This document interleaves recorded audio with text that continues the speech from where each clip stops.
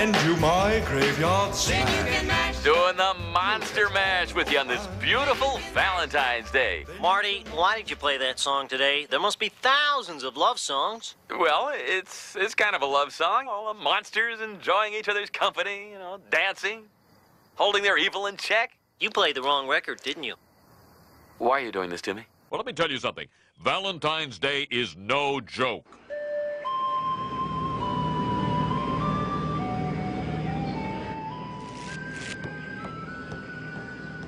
Sending your chick a Valentine, huh? Yep.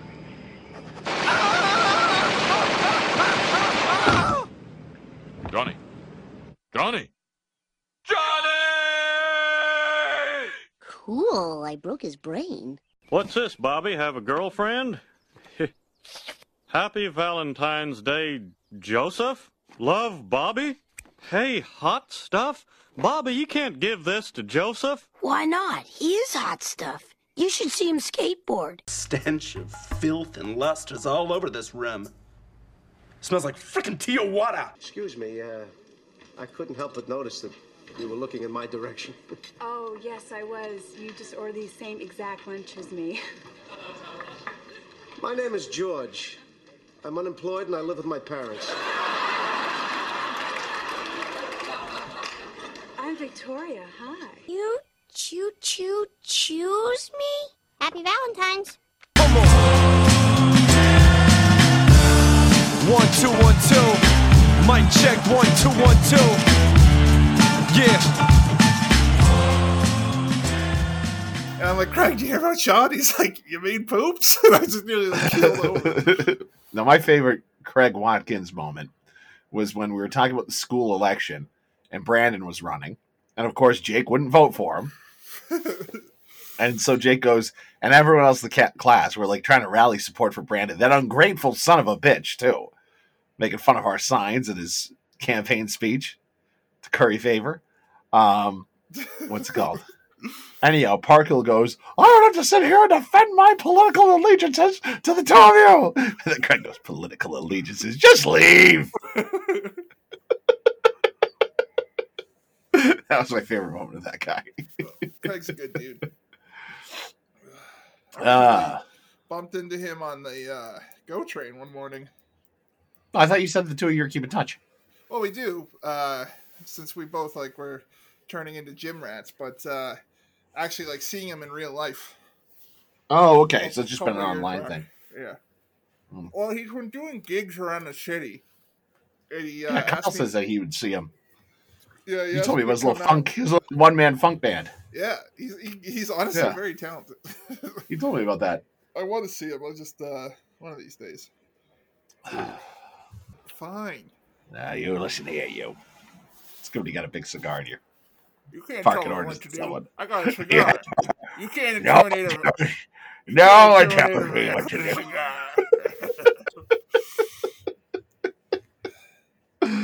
I still think back to that scene in Barney's version where the father-in-law cuts off Dustin Hoffman and he's all pissed off. He's like marching over there with a big cigar in his mouth to tell him off. Well, yeah. No one tells my father what to do. You got that?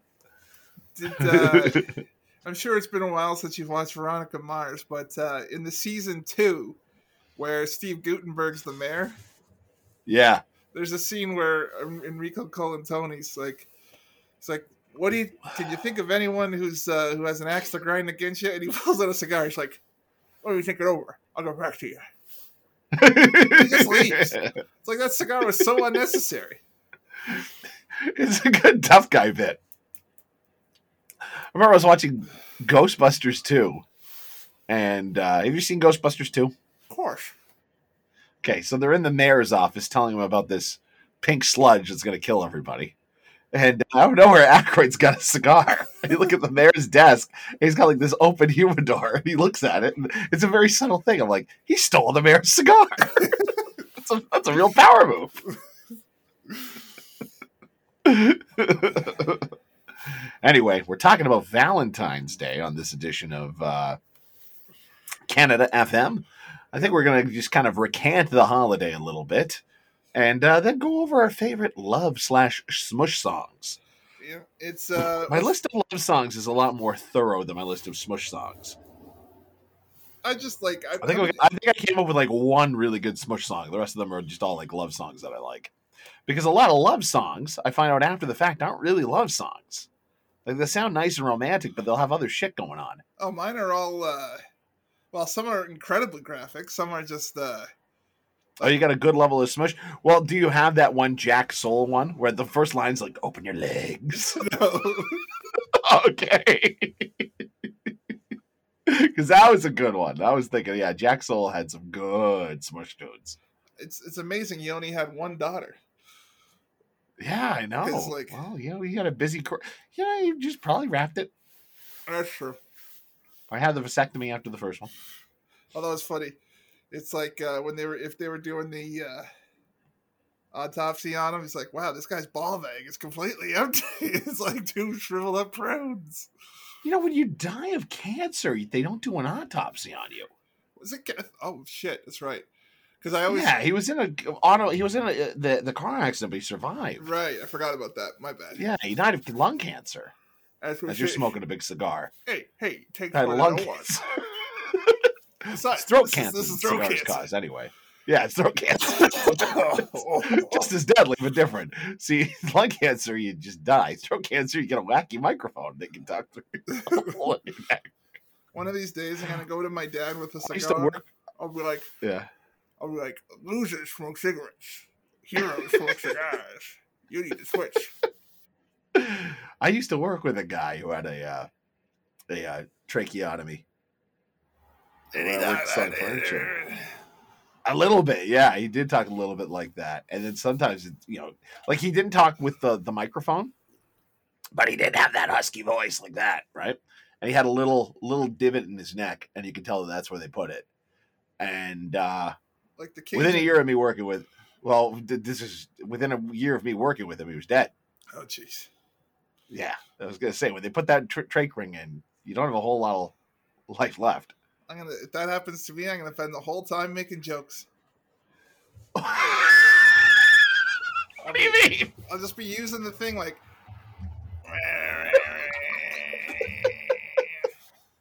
There was a guy at the mall when they fixed the elevators. One of the elevator maintenance guys, he came in to Mind Games, and I was like, "Oh my god, stumbles!" I fumbled it. I caught it. Well, there you go. But one of the mall maintenance guys, he what's it called? He came in. I was like, "Can you use any help?" And he did like the whole production where he had to press the button because there's a button in there. The story's like, just looking around. It's like, whoa! I did not expect that. It'd be funny if you pulled a Macaulay Culkin, just like screamed in his face, like. I would laugh at that. That's horrible. No, I didn't say laugh. I said scream. Like when Macaulay Culkin just like screams at the pigeon lady at the top of his lungs. Oh yeah. Yeah, sure. Make an outcast from society if you leave more. Out of touch with everybody. Thanks, Macaulay. What's it called? Yeah. So let me throw a Valentine's Day out there at you. Valentine's Day question before we get into the tunes. When we were growing up and going to Pheasant in school, they made quite a big deal about Valentine's Day. Yeah. What do you remember about our elementary school Valentine's celebrations? Well, I remember I was never in a Ralph Wiggum, which was nice. The kids in our class were nice, so everyone got one. No one got left out. So that was nice.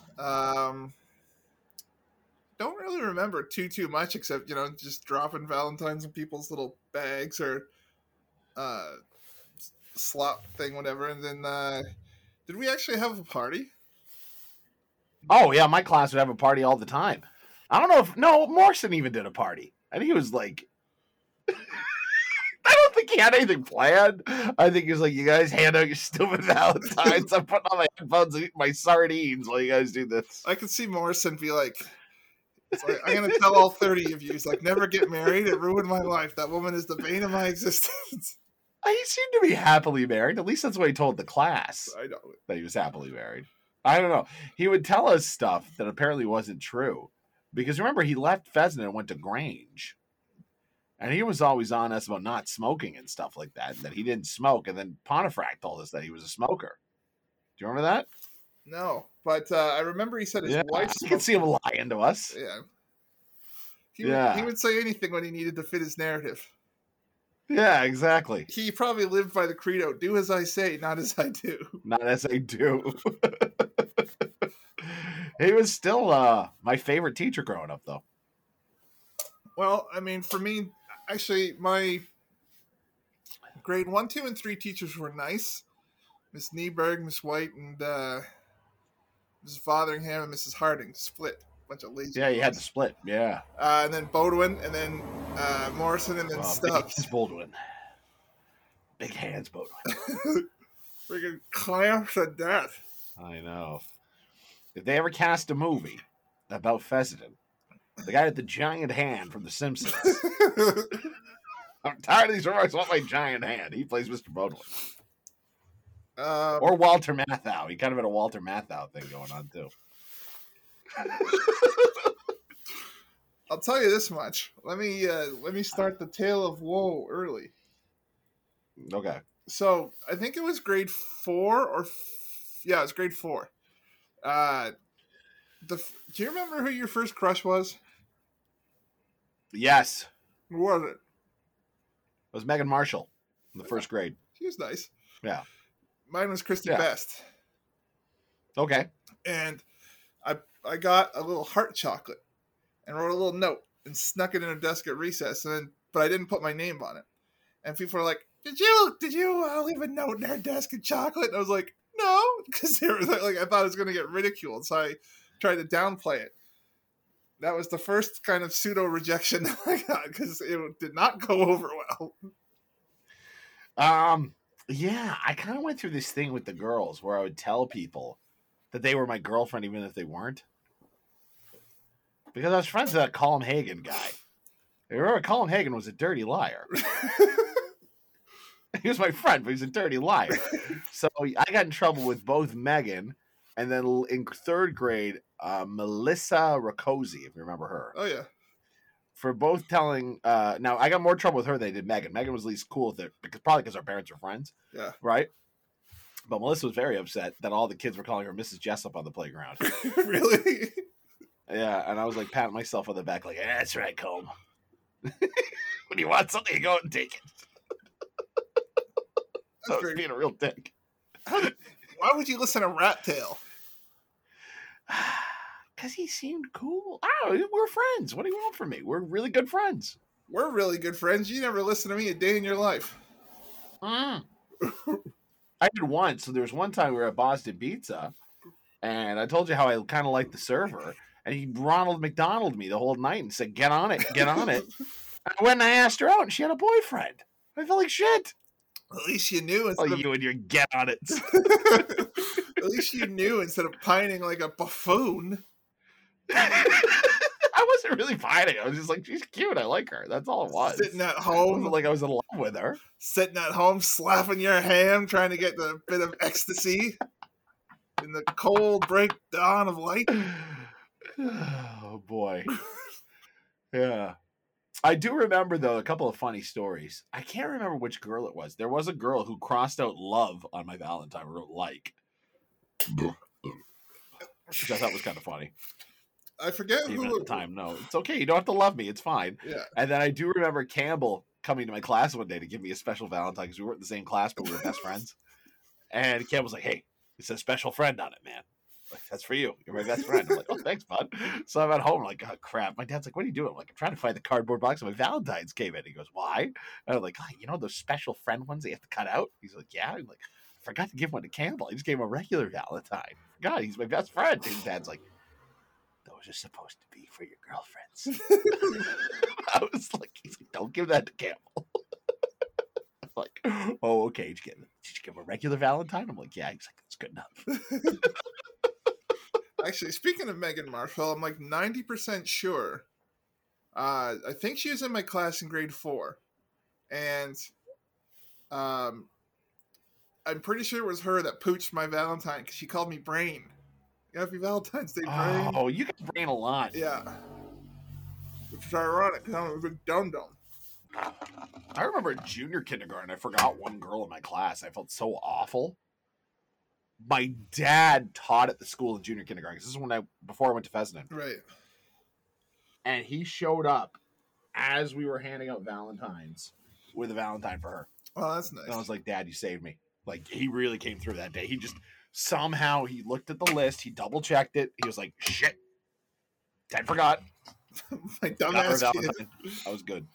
Yeah. What was I going to say? I highly doubt she's sitting there like, oh, it's like in Seinfeld where Mr. Steinbrenner's looking at the card that's under glass and he's like, I can't help but notice there's one signature that's missing.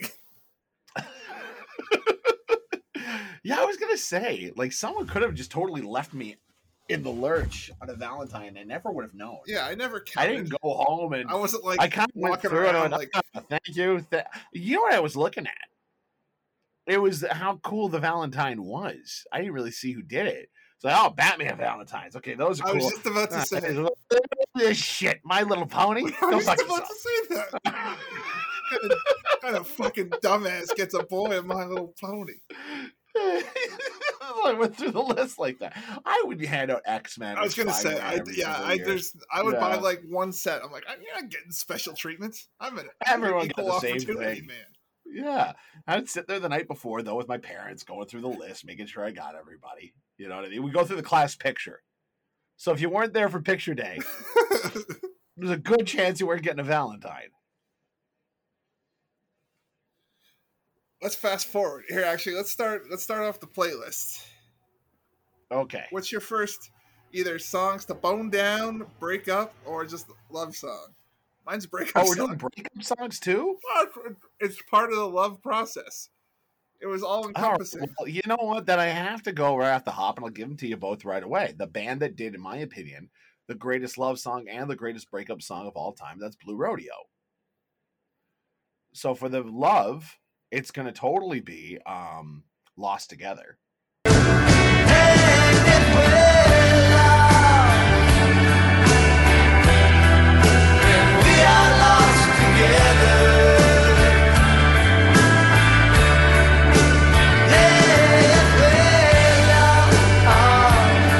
I still think that is one of the best rock and roll love songs ever written. And for breakup, it's going to be Hasn't Hit Me Yet. That song is emotionally draining. Hey, I guess it hasn't hit me yet. I fell through this crack and I kinda lost my head. I stand transfixed before the street light, watching the snow fall on this cold December night. You listen to it in the wrong mood. Wait, are you talking about that just? Oh wait, Hey, I guess it hasn't hit me yet. Oh, that one. Yeah. That's such a great breakup I completely tuned out that you said both were Blue Rodeo, and I was like, wait, are you talking about that Michael Bublé song? I haven't met you yet. That's kind of a bit of a sad song, isn't it? I think we all had that. You got this dream girl in our head, right? And then you haven't met her yet. That's all it is. So my first breakup song is a band we'll be covering in about 3 weeks. The Ska Fellas from Montreal, the Planet Smashers.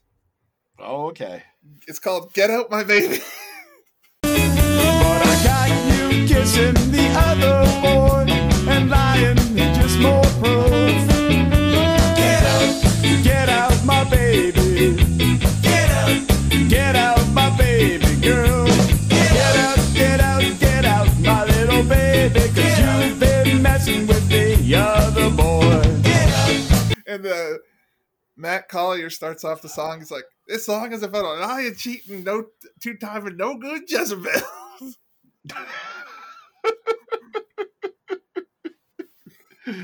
Oh man, It is the happiest breakup song ever because it's so like bouncy and you got the horns and it's great. well, that's the idea with ska music, is, you know what I mean? Like, do you remember? This is gonna be tough because the 6 people who listen to this podcast won't get it, but you'll get it. The spec script for Dunker that Nate Hoffman wrote. Yeah. The one episode that he wrote, Dunker's part of a running club, and he's just like, just run through the pain. Run it out. Run through the pain. Ska's kind of like that. You're like, skank through the pain. Yeah. Yeah, skank through the misery. Yeah. Well, Yeah. it's like I was watching a documentary about the making of the one Real Big Fish album, Monkeys for Nothing, Chimps for Free.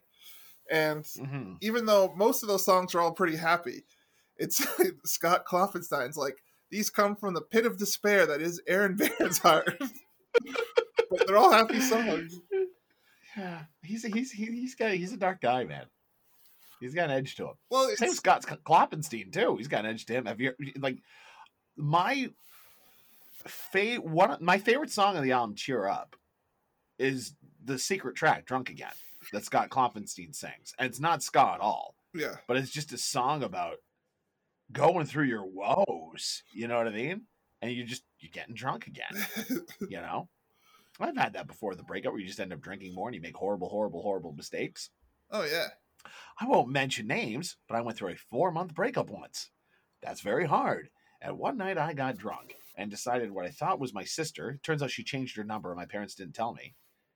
In the middle of the night when I was hammered, texting her all my woes, and this person was like, "Who are you? I don't know who you are. Stop messaging me." And I was like, "Oh, you're funny." And I just kept going. And the next day, I'm like, "Mom, did Sarah change her number?" And I was like, "Yeah." I'm like, "Could have used that information." I just kept someone up all night. That is so funny. Yeah. I was drunk and went to a dark place. Well, we've all been there. That's what happens. Booze. And here's the one thing I will say about our friend group. I always talk about how we were not supportive of each other, except for when we were breaking up with someone, probably because we were all lonely and miserable and wanted to join in the single life again. Then our group was incredibly supportive. Who needs dames? We got each other. It's just the Little Rascals. I know. I was going to say, there's one time I went over to Tom's house 3 or 4 times a week because he had that speed rail full of hard stuff. This was another person who shall not be named on the podcast, who I didn't even really date, but they put me through emotional hell. And I went over there to drink, and he allowed me to go over there to drink whatever I wanted. And it was never dark because he was there. We made it fun. So there's that. Yeah, that's one thing. You never do it alone. There's one time I got dumped, and the thing was just starting up, but it just ended on such stupid, weird circumstances that I was just like, because at this time too, Brandon, I think, had either just gotten married or was about to get married. Campbell was dating Ashley. I think, let's see, this would have been, I was in Windsor, so I think I might have been a single guy. You might have been single. You might have been with one person. I can't remember. But but either way, so I'm like, and also I was in my late 20s, and I was like, yeah, what is wrong with me? So I was like 1 a.m, home alone in my apartment. I didn't even know you had a girl. We're supposed to be best friends. I didn't even know you had a girlfriend when you were in Windsor. No, it wasn't a girlfriend. We just started dating, but it was I thought it was going someplace. And then all of a sudden it just went, and but yeah, so I started hitting the G&Ts pretty hard, cranking the police. Did you do Can't Stand Losing You? No, I was that's not good. No, that's not a good song to get drunk to. That might give you some bad ideas in that song. Yeah, guess you'd call it suicide. No, I think I was singing everything she does is magic. But I don't know. I was going through the whole. That's not so bad. I was going through the whole discography, so I'm sure I played all those songs at one point. I was so friggin' tuned up. Sean comes home from work. He's like, it's 2 a.m. He said, "What the fuck is wrong with you?" I'm like, "Just got dumped, hitting the booze." He's like, "Oh shit." Yeah. Yeah. I remember the worst short term, like, yeah, this should end now kind of thing I had to go through. Yeah. And I'll say her name just because I haven't even thought about her in years, was Fiona. And I dated her for 2 months. And we went on like 5 dates in 2 months or something like that. So when you go out with someone for that short a period of time, you have not had intercourse. I think honestly the phone call dumping or the Facebook dumping is adequate. Yeah. She decided a date 3 days into the future. Like, she texted me, she goes, "We need to talk. Meet me Friday at Second Cup." And I'm like, it's Tuesday. You want me to meet you Friday? Can we do it sooner? Because I'm like, I got a feeling when I know what you're going to say. He's like, no, Friday's the only day that works. And I'm like, so I remember, then we went over to Tom's, you and me, and I was like, is she breaking up with me? And you guys looked at me like, yeah. So I'm like, why do I have to wait till Friday? You know what I mean? Like, was she the one that Alex called the lunch lady? Yes. Anyway, but I had to wait 4 days. And then when I got there, she made me wait like 15 minutes and she finally showed up. Oh, what a bitch. And I was like, it's cool. It's okay. We've only been going out for 2 months. Yeah. Like, you don't have to be this dramatic about it. It's fine. You know? Well, just send me you can call me and tell me that you don't want to still go out. That's fine. We only went on a couple of dates. It's all right. But no, she made a big deal about it. So there's one person I was dating. You never met her because you're up in T-Bay, but it was a pandemic relationship, and like, sure. we'd met each other's parents and everything, and oh wow, yeah. How'd your parents take to her? They liked her a lot, actually. And I got dumped over text at 8:55. I was literally about to sign onto my computer for work. Oh, that's the worst. And I was like so agitated because I was like, also the way she did it was like so low class. And this is me talking. I've been called low class by multiple people, my grandma included. More low brow with you. That's true. All right. Well, low brow, low class. What the hell's the difference? Sorry, it's working. But what she said was like totally projecting on like something she was clearly going through, and she projected it on me because I think I didn't have baseball because it was in the pandemic, so baseball was shut down that summer. But that was the summer like I went on keto and I was like really focused on my diet and exercising. Like I was like, so like certain things kind of fell by the wayside. Like my apartment wasn't always as tidy because I was like literally. Sure, yeah. I'd like go for a jog in the morning or a walk, work, gym, dinner, go to bed, repeat. Like I just didn't prioritize cleaning. And so she's like, So she basically took that as like, you know, you can't tidy up enough to like impress me that you're going to be like the worst boyfriend ever. But it's like, she never actually expressed that as a problem to me. It just came up right at the end. Because if she was like, hey, you know, I'm a bit of a tidy person, you know, maybe put in a little effort. I'm like, you know what? You're right. I'm sorry. I wasn't even thinking.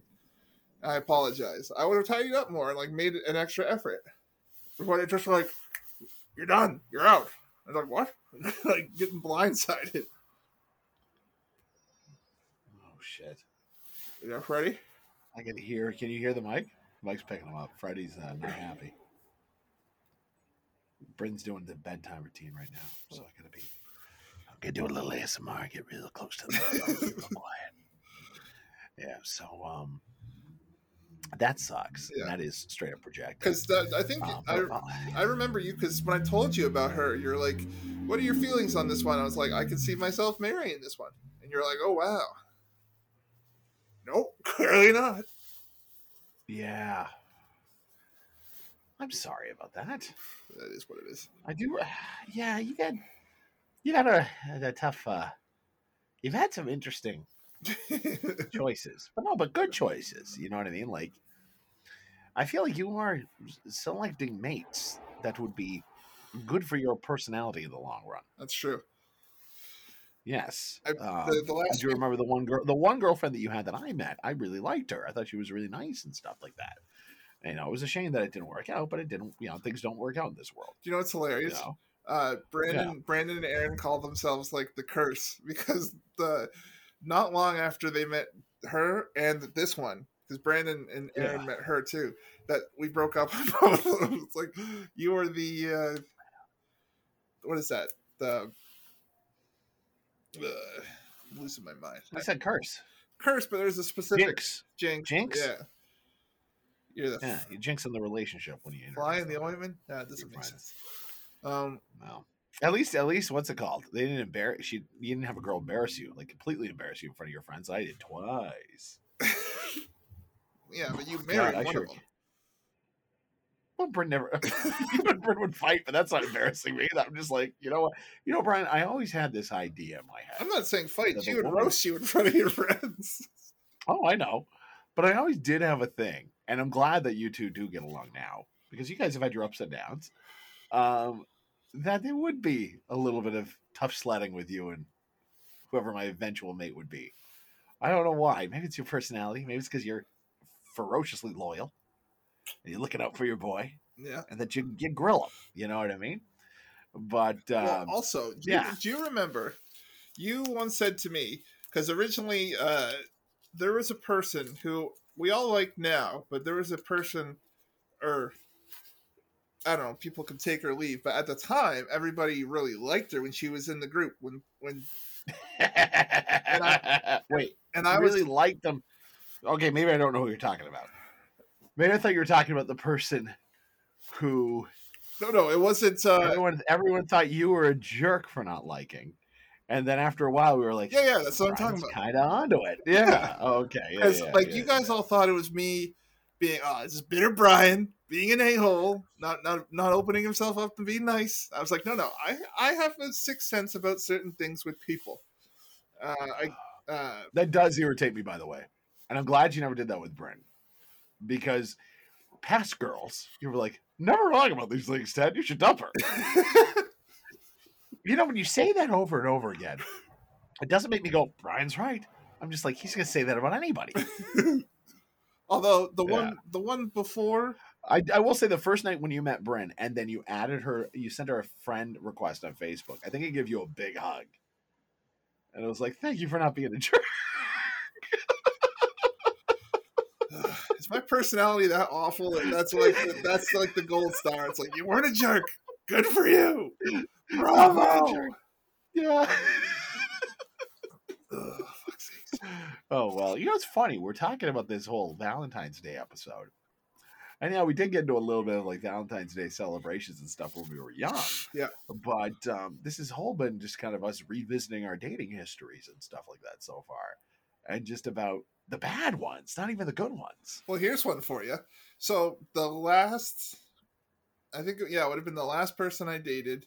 The one that's like a complete polar opposite with me, like socially, politically, sweet girl. But she was the one where Alex, remember, she was like, how's Brian meeting these people? But her birthday is the day before Valentine's Day. Oh, shit. And we also, we should mention while we're doing this, happy birthday, Brent. Yes. This thing will be airing around, I'll post it probably this weekend, but happy early birthday, Brent. He is a February 14th baby. Yep. Actually, a couple years ago. And that was always great because if we didn't have dates, we always had an excuse to go out. A couple of years which back, was most years. When we first reconnected with Brent, I sent him, I remembered it was Valentine's Day or it was his birthday. And but I don't think he had his own Instagram that we were like direct messaging him. We were going through his wife. And I said, tell Brent I say happy birthday. He's like, he actually really appreciates that. People always forget because it's Valentine's Day. I'm like, I don't know. It's like, even though I hadn't seen him in over 10 years, I still remember. Yeah. I always remember. Well, it's easy birthday to remember, That's right? True. Valentine's Day. But, yeah, so this girl her birthday was the 13th, and then Valentine's Day was the 14th. and we just started dating like just after Christmas, like in the new year. And so like it was still a pretty new budding relationship, and I'm like, oh shit, I gotta do a double dose. But I didn't go too ham. I got her some nice flowers, and picked up a dinner at her favorite restaurant in Stratford. That's really nice. And she was quite touched. Yeah. That's always tough because like the first Valentine's Day me and Bryn had, because it's always the first one's always the best one, right? Because you want to pull at all the stops. We'd been dating for like like 9 months at this point. But also I'd just gotten laid off. So I was in a pit of despair. I thought you were stopping. It's like 9 months. I just got laid. I just got laid. Oh, just got laid. No. No, just got laid off. And I was in a pit of despair at that point. But we still had a really good Valentine's Day. We went to that restaurant that I had the big party at before I got married. That was like our go-to spot for years for Valentine's Day. We got each other little gifts, and that was nice. And the one across from the hotel? Valentine's Day. Yeah. That's a good spot. Yeah.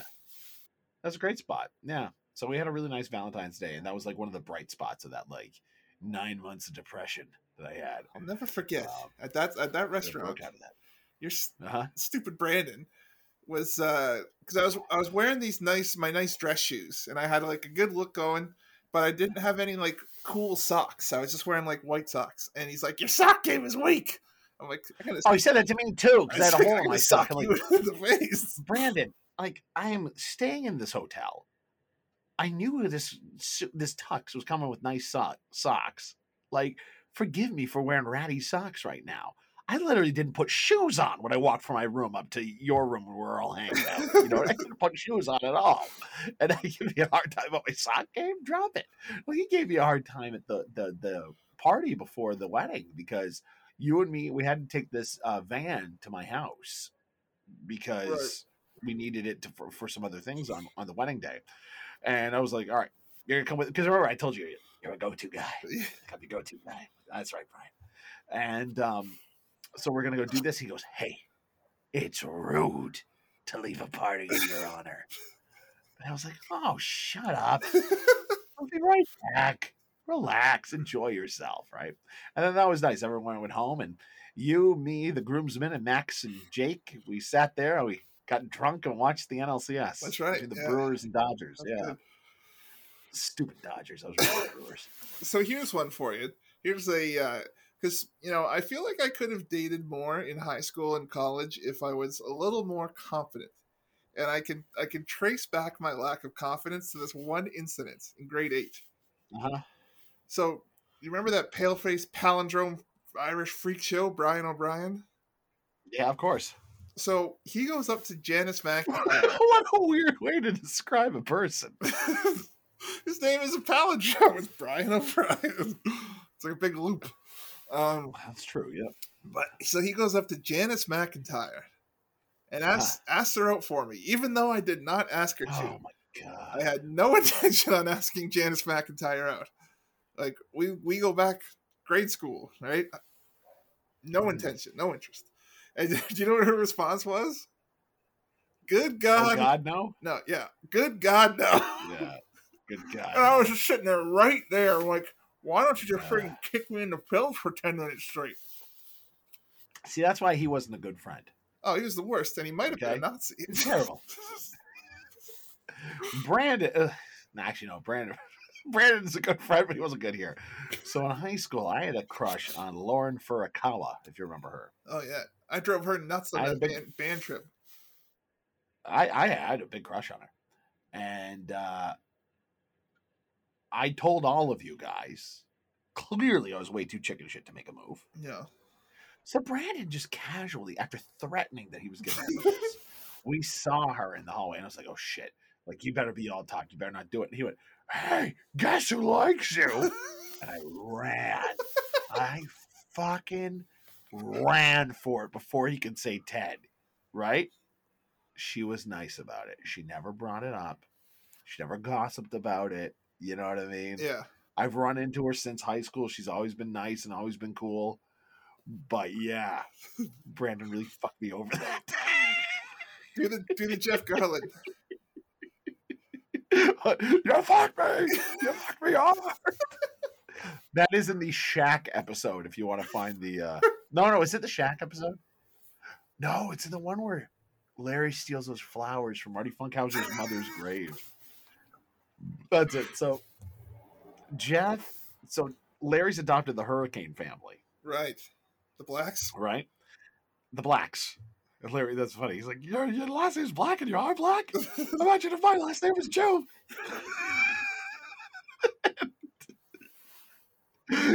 What's it called? So they're trying to get them into this hoity-toity prep school, the two kids. And it's the same school that Jeff's daughter's going to attend.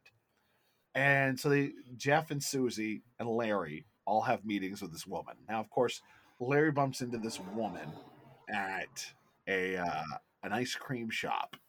And she's getting all these samples. And Larry's had it waiting in line. So he just starts roasting her from behind. Oh, you get a sample of vanilla? I wonder if it tastes like vanilla. Banana? He's like, something had to be said. So she gets mad and storms out, but she recognizes his face. So they find out that, they're not going to get in. And he steals flowers from Marty Funkhauser's mother's roadside memorial after she got hit by a car in her wheelchair to give to this woman. Right. And she goes, this is really big of you, Larry. You don't every day see someone say, hey, I apologize. I'm not such a great person. Larry goes, got a Hurricane family living with me. Think I'm a pretty great person. And so he gives her the flowers. And then Funkhauser wants the flowers back. That's where he's like, if you weren't my best friend, I'd take my thumbs and pop your head off. And Larry's like, you're not my best friend. So he goes to steal the flowers when Jeff and Susie are having their meeting. And basically she figures out that he took the flowers. So they're screaming at him. Susie has like these crumpled up flowers, right? And Jeff goes, you fucked me. You fucked me hard. He goes, I gotta live with this now. And then Susie goes, oh, you bet he does. And then she hits Larry in the head with the flowers. All right, so you. Oh my god! So you. Alex calls me and Bryn Jeff and Susie.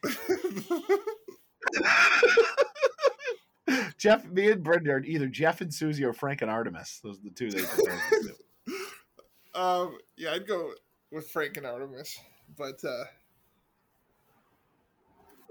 gotta do it. Yeah, Andrew, you got any bacon bits? We like to put them in Artemis's hair, and they rain down on me when we plow. He goes, hey, can we have sex in your...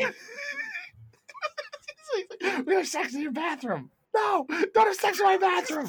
We'll go have sex in the Wendy's bathroom. Fine, have sex in Wendy's. See you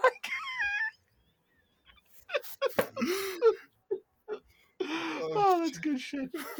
How much of the show is just going to be us referencing old TV? I recanted an entire Curb plot. I mean, well, except for the flowers bit, at least the Frank and Artemis is about sex and love. That's something about. Yeah, that's true. They have the weird food fetish thing going on. Yeah. Speaking of, so my next song, because you did 2 Blue Rodeos, my next one is Leonard Cohen.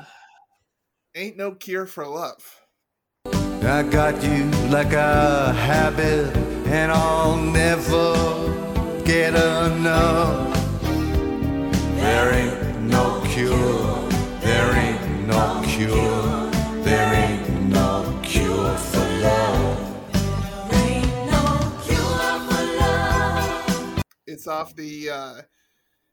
off of I'm Your Man. That's okay. A lot of Smush music on that album. It's also the Cohen's weird like that. Like ever since Watchmen, when that version of Hallelujah played, well, the original version of Hallelujah, plays in that sex scene with Night Owl and Silk Spectre. Yeah. Oh, yeah. That voice, I can only picture it for sex. I know. But this one, he's just like, if you play it, he's just like, I'm aching for you, baby. And he's like talking about how much he wants to see the woman naked. But he's like, hey, well, for wow. Meanwhile, it's just this 75-year-old Jewish guy. He wasn't that old. Looks like it, but He looks like kind of like a decrepit Leonard Nimoy. He looks like a frog. You gotta picture him having sex. That's why I always got mad at those Kevin Smith things. You remember we used to watch like An Evening with Smith, thinking, "Oh, this is great." Yeah. It was just him talking about getting laid, and I was like, I don't want him talking about getting laid. I like to visualize things when people talk. You know, I gotta picture him getting laid. This fat fuck. You know, I always I said don't care much. I don't want to picture him now that he's lost all the weight with this stupid face. stupid face. I told you I The unfollowed stupid him. face he makes in every picture. You followed him. Drove me nuts. I I was done. He's a good filmmaker, and he's a nice He's- guy. He's not even a great filmmaker. He's an average filmmaker. He's a decent writer. But like it took 2 movies or 3 movies for him to actually start moving the damn camera. Every single shot was either just like a free hand or stationary. Well, let's face it, Brian. He's made movies that got us through our most impressionable years. That's true. Mallrats, Clerks. Those are like those are still 2 of my favorite movies. I saw that when I was 10 at Jeff Robinson's house. I remember. And I remember you telling me about Mallrats. There was some other movie, because you kept saying Jason Lee. And for some reason, I thought you meant Brandon Lee. Oh, you thought I was talking about the I thought it Crow? was some kung fu movie. And then I watched it. I'm like, this isn't a kung fu movie. You buffoon. Anyway, what's your next pick? Okay, so... Well, so do you want to go Smush? Whatever you want. All right, well, I'm talking about Smush right now. And I still think this is a recent song. And you're hard-pressed to find a better Smush song. Oh, God, what's the name of the guy who sings it? Drew Barrymore. That's the name of the song. He's the guy who sang that. In a pop can. Bryce Vine. Bryce Vine. Drew Barrymore by Bryce Vine. Cause you're something like the summer, kinda like a hurricane, sweeping through the desert, hot Americana rain, falling wearing nothing but my Lauryn Hill shirt. It's kinda baggy on you, baby, but it worked. The ace. That quickly got to the top of my list. That is hot and steamy. Yeah, that's a great Smush song. All right. That's the problem with the Smush tunes. They don't always get to the top of the list. Let me ask you something. Uh-huh. Not that I want to talk about your sex life, but do you ever actually go to your way to put music on? Because I am the worst at setting a mood, right? I don't have that, like, you know my dad. He's not romantic in the slightest. He's just like, we're not that lovey-dovey, feely, like, that's just, we lost that gene, our whole family. And so, like, this one time this girl was like, what do you want to listen to? And I'm not even a dumb kid. I can't even blame this on being like 22. I think I said Streetlight Manifesto. Jesus. They don't have any Smush songs. No, but it was, in my defense, it was the Thomas Kalnoky acoustic stuff that's a little like smoother. But okay. You know, now that I think about it, so the only reason this song is a Smush song, I'm going to add another song to the playlist here. All right. You have to help me out with the artist because you showed me this. Is from Scrubs, In My Lonely Room. Who sings that one? Oh, the Up choral. in my lonely room. It's called choral. Dreaming of You.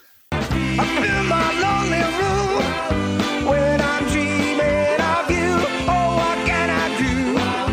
I still need you, but I don't want you now. That was when he decided he liked Elliot. He was going to put the moves on her, right? I was listening to I've that always- last week, when I- actually. When I saw that episode, I was like, fuck, this is a great Smush song. When you listen to it on its own, though, you don't think about sex. Yeah.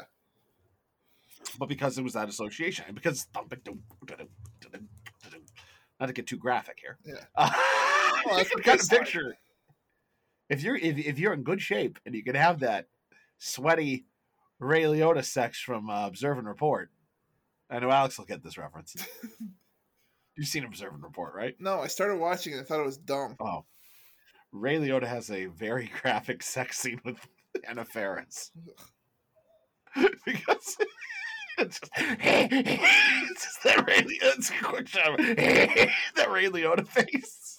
He's all sweaty. That made me So, like, if you're in that kind of mood, something like a Streetlight might suit you. Speaking of sweaty, that made me think of MacGruber where he's having sex with Maya Rudolph's ghost. Oh my god. When we hear the voices sing,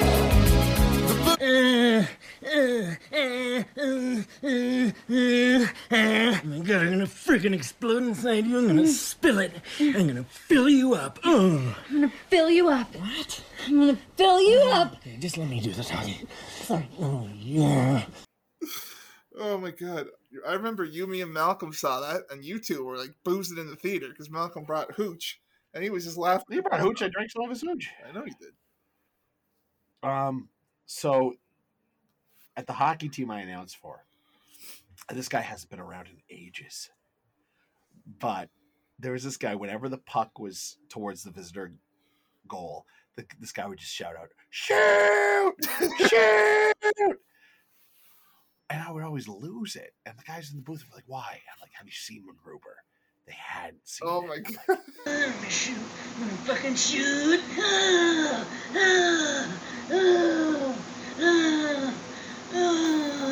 Look, this is going to take a lot of context, but there's a scene where he's having sex with the ghost of his wife. Yes, a ghost. And he keeps yelling, "I'm going to shoot! I'm going to shoot!" And I'm like, and it's the funniest thing you'll ever see. And what was the other thing with, there's that song, Watching the Detectives by Elvis Costello. I love that song. But he's like, watching the detective when they shoot. That movie ruined that for me. He says, when they shoot. I just think, shoot. Oh, jeez. Well, I'm going to suck all the mood right out of it. I'm going to go Joy Division, Love Will Tear Us Apart. love will tear us apart again. Love will tear us apart again. A breakup song? It's a romance song. It's a very romantic song. Just like a lot of the Smith stuff is very romantic. Love will tear us apart. Which is weird because Morrissey... That's a nice song, though. That is a really nice song. Yeah. But Morrissey... That's almost a song about... And yeah, he always wrote all these love songs. It was weird. But he was asexual when he married? Ian Curtis was of Joy Division, but I was lumping the Smiths in with Joy Division too because they wrote so many. Oh, okay, yeah. Morrissey's asexual. Yeah. What's it called? Yeah, but that's a really nice song. Did I ever tell you that not many people, girls, said "I love you" to me just because it didn't get to that point. And I you told me, are winks and the guns?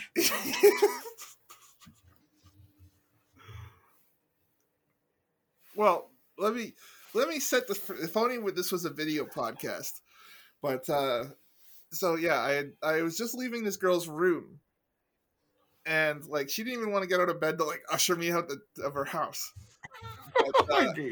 But she was like, "Hey, before you go, I just want to say I love you." And I literally had my hand on the knob and I was frozen. And I was like, all right. Did you like her at least? I did.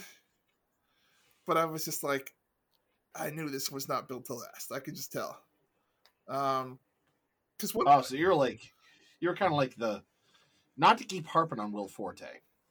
I remember one episode we did, my brother was like, "You spent 20 minutes on Will Forte before you got to the band." Have you met us? Yeah, I know. Uh-oh. Hey. Oh, what's that, garbage? Yeah, okay. No, it's your fucking shit. I'm kicking you out. This is as we're doing a Valentine's Day podcast about love. Oh, boy. I hate you. Love you. Love you. I'm keeping that in, except I'm going to take out her saying I love you. Keep that in. Why? That's the cute part of it. Anyway, what were you saying? We were talking about love. Oh, Forte. Yeah. And now I'm totally lost. We're talking about Forte. I don't know, because you were linking my my finger guns being frozen like an idiot to Will Forte. Oh no, Forte. So Forte did an episode of a sketch, a Brian Fellows sketch. Okay. And so Tracy Morgan goes off in his crazy Brian Fellows stuff. Forte just goes, "I really don't know how to respond to that."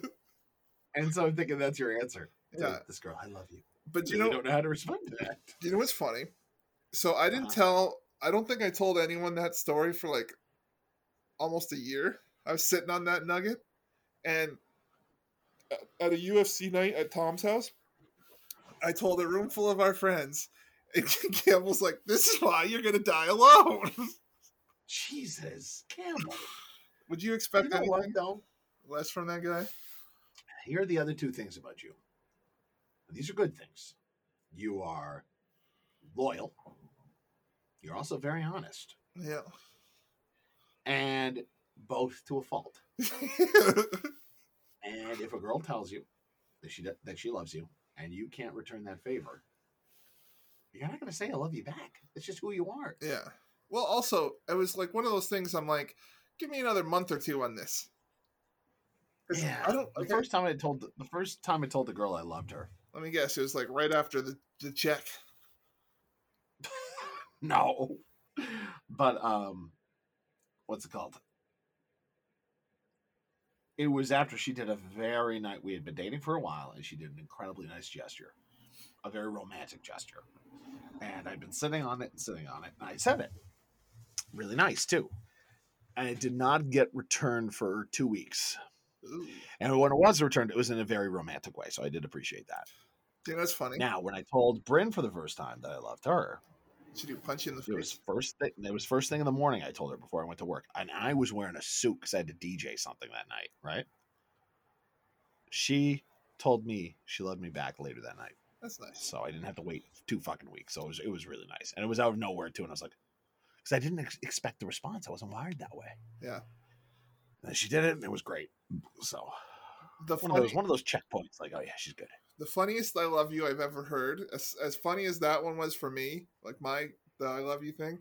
My buddy Rob, who lives out in Nova Scotia, we were on one of our weekends off from Tim Hortons camp, and we were staying in Brantford, Paris, because that's where Tim's had a camp there, and we were going to Michigan to pick people up the next day, and so we had been boozing at like a Wacky Wings or something, and or Wild Wings. We got Wacky Wings up here, and but it was one of those ones. It's almost like a Dave and Buster's where they have all the games and shit. Yeah, that's ours. Yeah.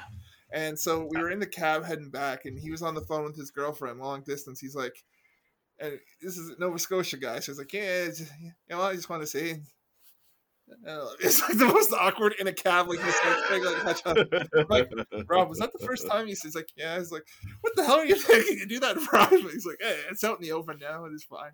But now he's actually he's with a new girl. Well, not new. They've been together for a bit now. But they got a house and everything, and he's head over heels with this one. So, does he listen to the podcast?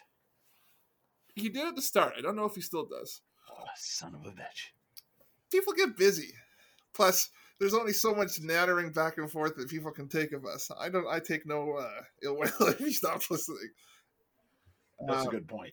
But we're an acquired taste. There's a lot of stuff you got to sit through before we get to the point. Plus, like you said, I'm honest to a fault. I will have no bones about making fun of anyone, whether it be people from the East Coast, wherever.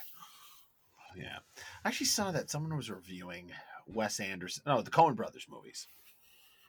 And they were like, they don't care if critics like them or not. They just make movies to make themselves laugh. And I'm like, that's kind of like me and you. Yeah. Do you remember when we saw, speaking of the Coen Bros, when we saw No Country for Old Men? And because it didn't have much of a score and it was all silent and the lights come up and it was just like end. And some guy across the theater's like, that sucks. Yeah, then it won Best Picture. No Country for Old Men did not suck. It was a great movie. Although I was rooting for P.T. Anderson for There Will Be Blood. That movie was friggin' incredible. But between the two of them, I like No Country better. Yeah. I thought the performance from Daniel Day-Lewis and Paul Dano, who I still can't figure out why he's never been nominated for an Academy Award. I know. The guy crushes it. Well, you know what? He crushes it, but then he has to play the same role. That's true, yeah. And that's tough. He always kind of has to play that kind of like swarm, like the Riddler, right? He always has to play that kind of swarmy little creep.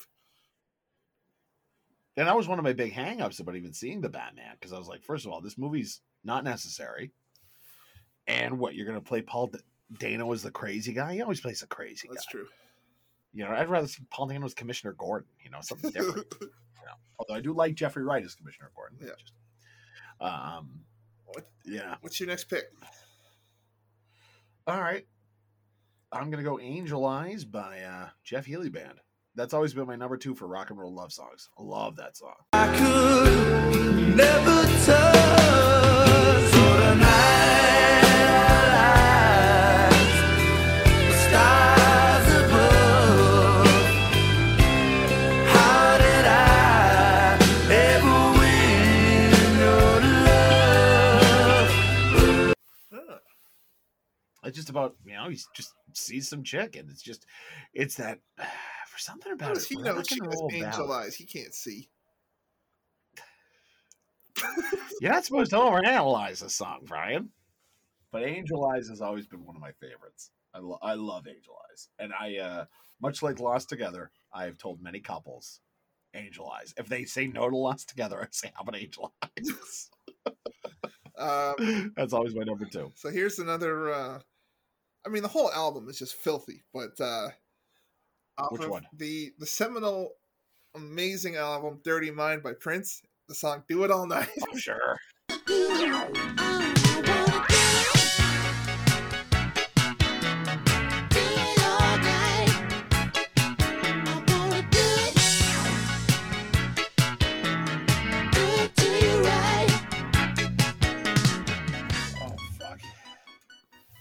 With Prince, I love that's hard to even pick like a Prince song that you would pick. Like, so I'm not gonna. It's interesting with Prince. Hold on here. You still there? Right here. I'm right here, guys.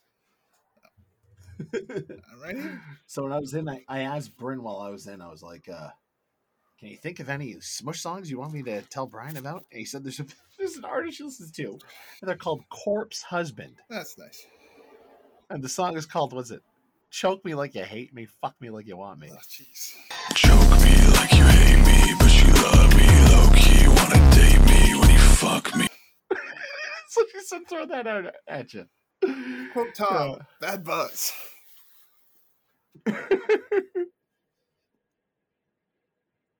Well, here's one for you. You're all about overrated music and stuff like that. Well, hold on. We were talking about Prince.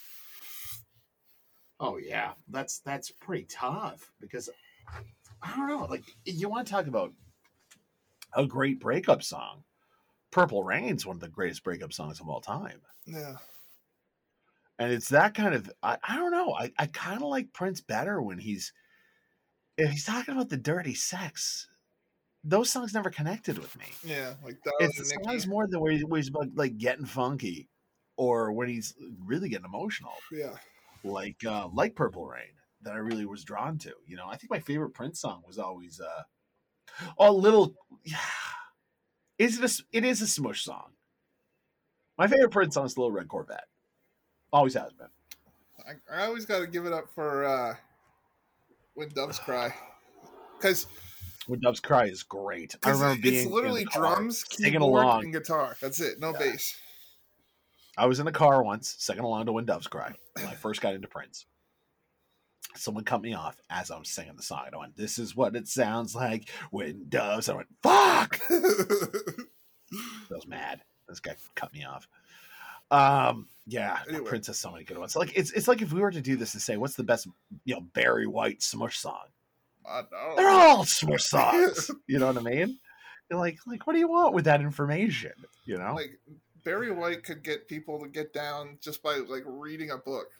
Not even like it could have been like F. Scott Fitzgerald's books or something. He's just like. now eventually, maybe this year, Gilded Age. we'll do a Big Sugar episode. And my brother used to always say this about Gordie Johnson, and it rings true for Barry White.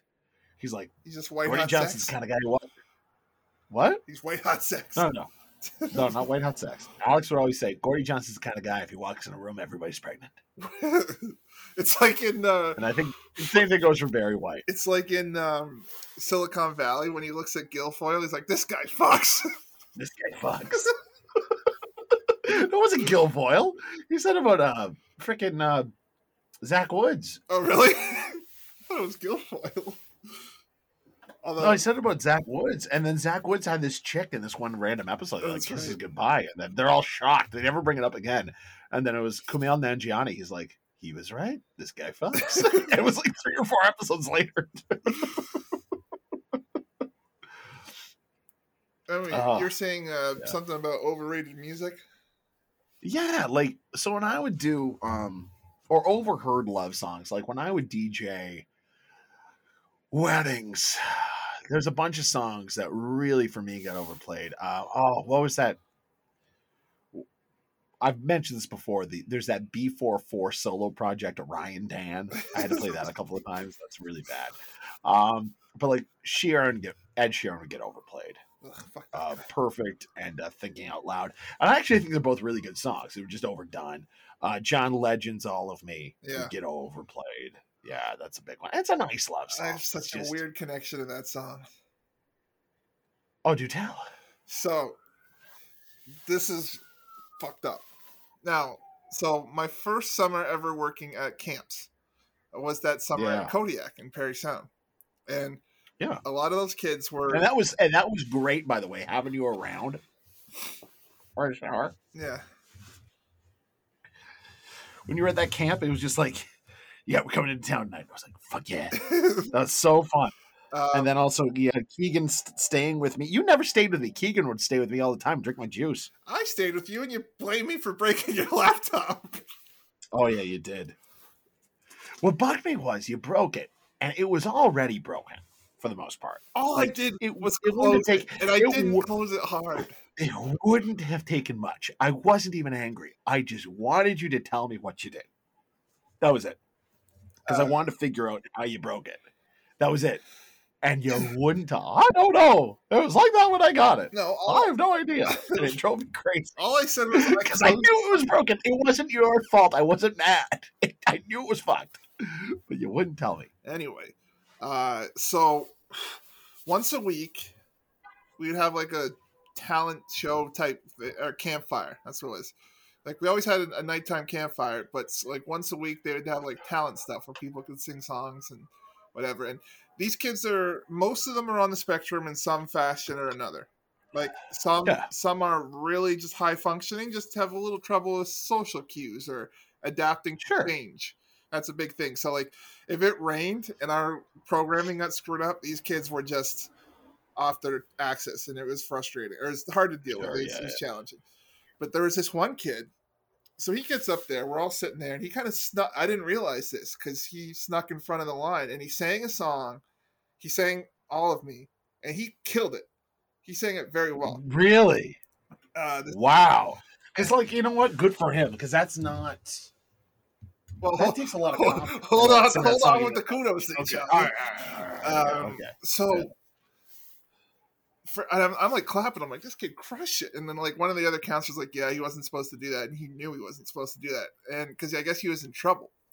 And the next day, he got kicked out of the camp. Not for that. Oh shit! Apparently, he snuck into he was gay. He snuck into a boy's bunk.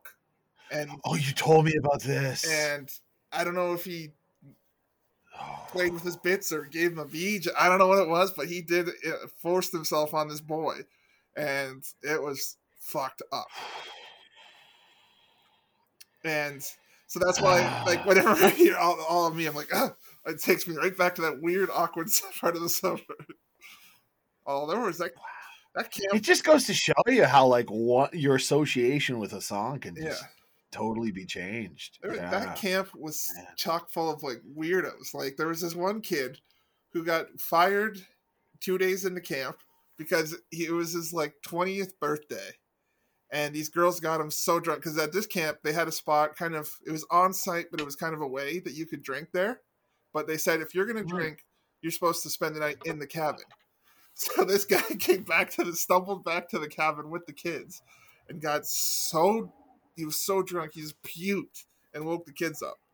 And Jesus. But if it was any other cabin, I wish they had like a neutral site that you could sleep it off. Well, they did. He just didn't use it. And so he stumbles back to his main cabin and puked and woke the kids up. But the problem is he had one of the main program staffers, someone who's like the head lifeguard, who ratted him out and got him fired. Oh, jeez. If it was a normal cabin with just a bunch of counselors, we all would have covered for him. But yeah, it's because it's program staff. So there was that guy, and then there was another guy who every Friday they had dances, and you're not supposed to go back to the unless you literally spilled something on yourself or fell in mud. You're not supposed to go back to the cabins for anything to change or anything. You all go back together. Mm-hmm. So this guy, and he's a counselor. You piss your pants, stay out there and deal with it. Pretty much. Piss your pants, wear your shorts all day. Be a man. Crappy pants. Be a man. Be a man. This counselor got caught in actually that same girl's bunk, going through her underpants.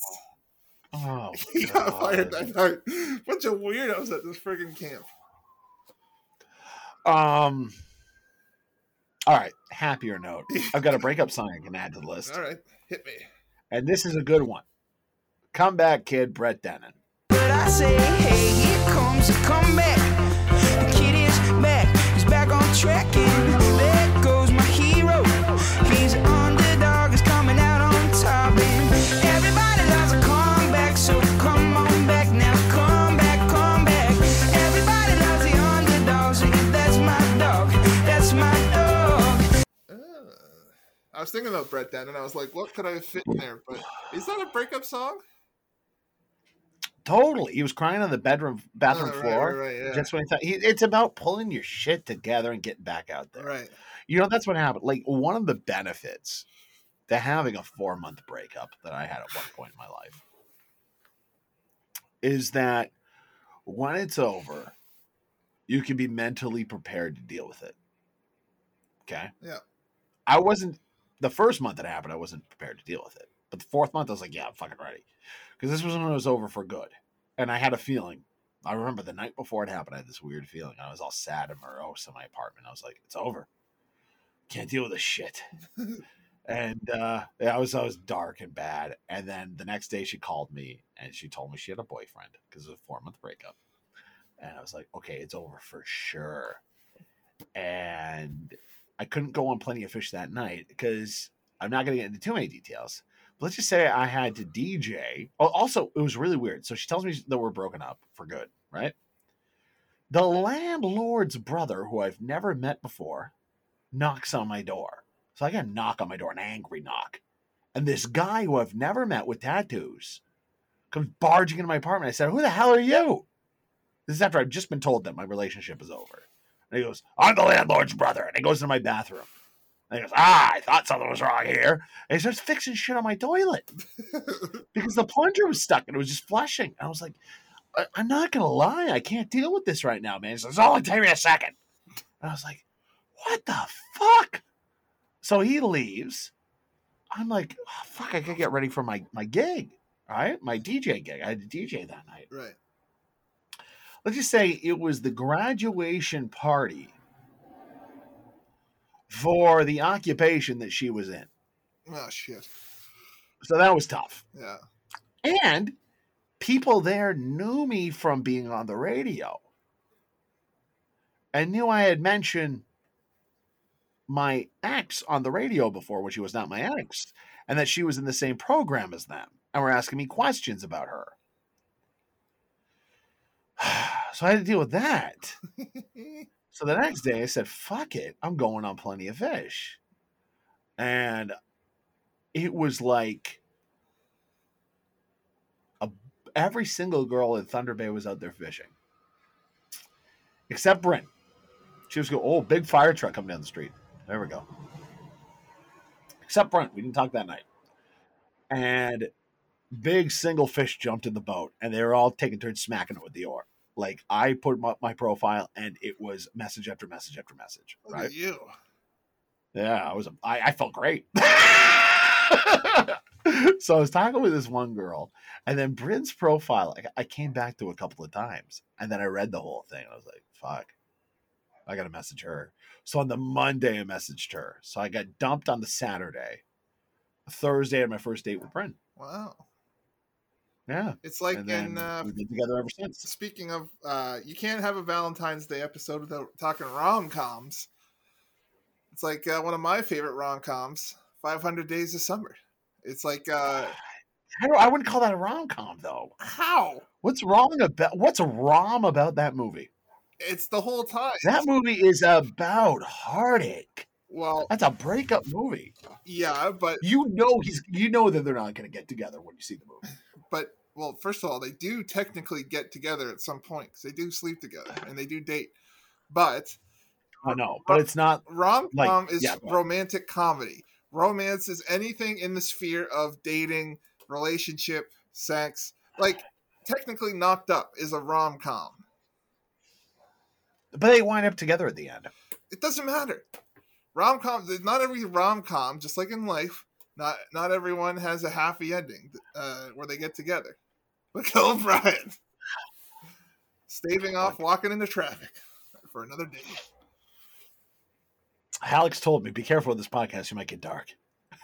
I was like, it's not going to get dark. I'm just kidding. And you're not going to walk into traffic. You're a good man. And also, let's be honest. I'm 6'8", north of 300 pounds. If if I'm walking into traffic, I'll be like a Hulk. I'll be like, yeah, you'll just destroy the car. You'll be like Will Smith and Hancock when he destroys that train. Yeah. No, but what's it called? I've always viewed that movie as being just like, I don't know, like it's incredibly relatable when you're a single guy. Yeah. Insanely relatable. Well, like look at the but at the end of the day, like Joey Gordon-Levitt, he's not perfect in that movie. No. Like when you see that and you're going and you're a young man, you go through that, and you're like, fuck, Zoe Deschanel's a real bitch. Right? But when you get older, you're like, fuck, man. He's gotta find a better way to deal with this shit. Well, that's why it's a great movie, because you can watch it over time and have so many different interpretations of it. But I wouldn't call it a rom-com. Like it's funny,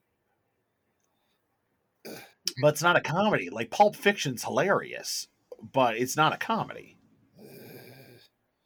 You know what I mean? You're a buffoon. I'm a buffoon? Yes.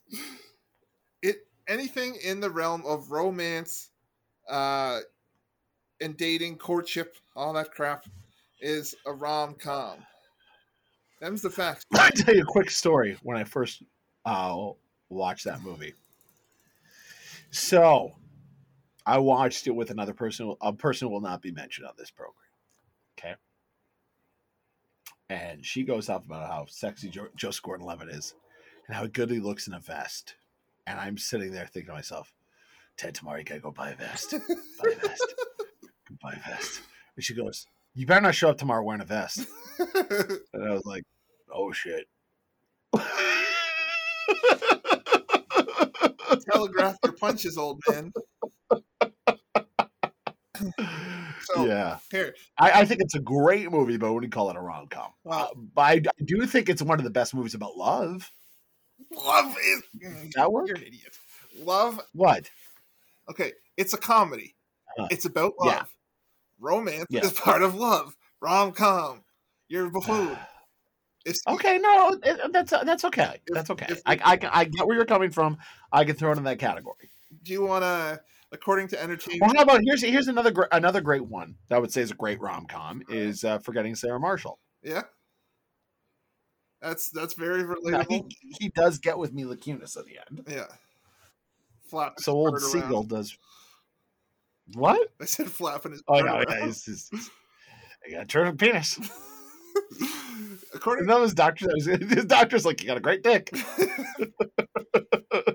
According to Entertainment Weekly, do you want to take a guess at the top 5 grossing rom-coms of all time? Number 5. Take a few guesses. Yeah, you want to give me 5? Okay. Oh, this sucks because some of these are going to be shit. I can only, let me give you my top 5. Okay, if we're gonna count 500 Days of Summer, that's on the list. Okay. No, I'm talking about You're gonna say Entertainment Marshall. Weekly's top grossing. Okay. I don't know, some Matthew McConaughey shit from the early 2000s. The Wedding Planner. Surprisingly, no. At least according to Entertainment Weekly. So in the top 5, there's no Matthew McConaughey. Not from what I could see. Okay. And there's no Josh Duhamel.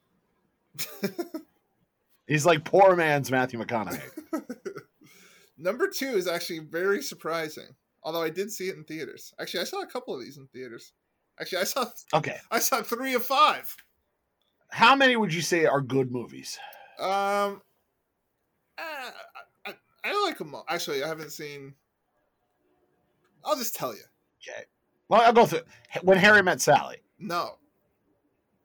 Sleepless in Seattle. No. You Got Mail. No. Stop kissing Meg Ryan. Knocked Up. No. Meg Ryan was in a lot of romantic comedies. Knocked Up. No. Hope Floats. No. I'm moving from Meg Ryan going to Sandra Bullock. One of her movies is number 7. But no. Jesus. Give me a hint. She plays a Canadian. Oh, the proposal. Yeah. So that's number 7. Number 5 is a movie that you and I saw in theaters and we couldn't stop laughing when we were youngsters. 10 Things I Hate About You. No. Oh, I like that movie. Although that was the one I got really mad because I wanted to see that movie and my parents made me go to the Matrix. And I tell that story all the time. This Matrix that became this seminal movie. And I wanted to see 10 Things I Hate About You. I wanted to see it so bad. I mean, we were going to end up seeing. How about American Pie? No. You and me saw this movie. Yeah. Okay, and it's a romantic comedy. Well, like, did we go in thinking it was a romantic comedy? Yeah. Okay. It had one of your favorite football players of your youth. Oh, there's something about Mary. Yeah. Number 5 was There's Something About That's Mary. a great movie. Number 4 was Pretty Woman. Give me a hint. I'll just tell you. Okay. So number 3, it starred the man who had to slap her around the world. So was it Hitch? Yes, that's number 3. Number 2, this one's surprising, although I did see it in theaters, was What Women Want with Mel Gibson and Helen Hunt. Wow, it made that much money, huh? I mean, I think it also is like when you factor in, I guess for rom-coms, I guess it's very specific, so it's high grossing for a rom-com. It didn't even make $200 million, but this is a list from Entertainment Weekly, and it could be out of date, but this one should be no surprise because it was a huge one. Mm. You want to take a guess? Number 1. It had a Canadian in it. I think she's Canadian. The Notebook. No. Well, that's not a comedy. No. That Canadian girl in it? Yeah. I'm pretty sure she's Canadian. I could be wrong. You gotta give me better than that.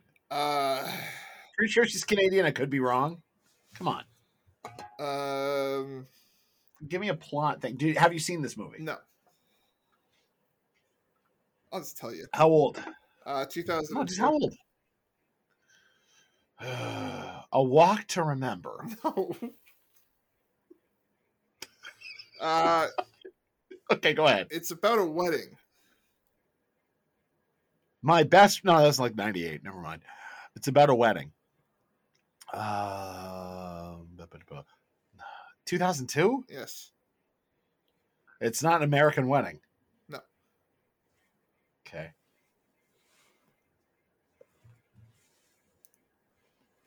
And mind you, when they how much I got left, by the way.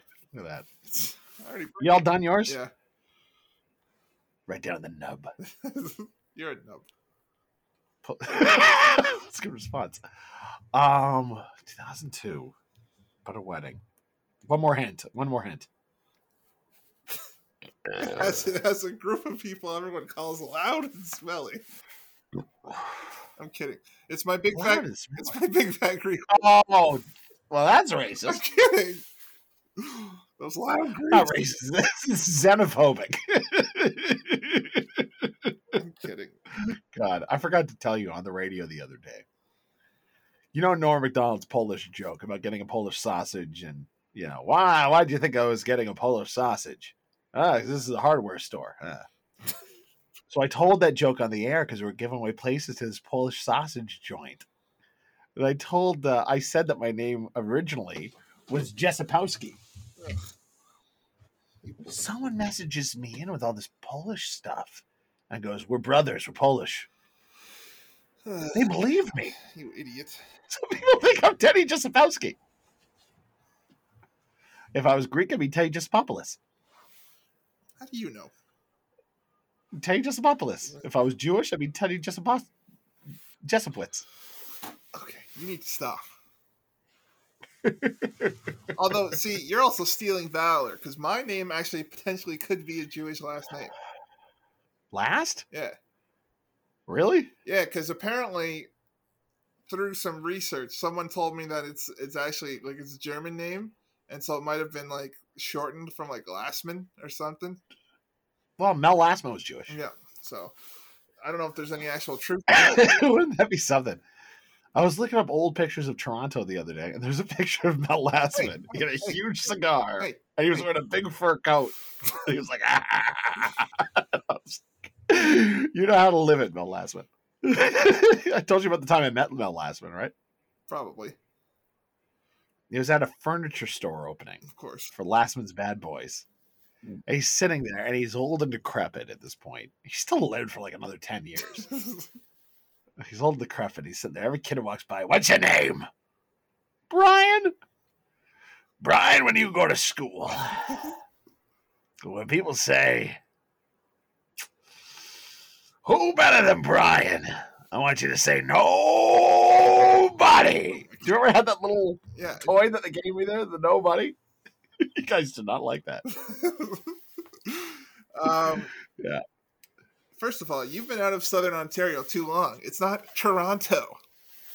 You sound like a tourist. I say Toronto a lot. I know. Toronto.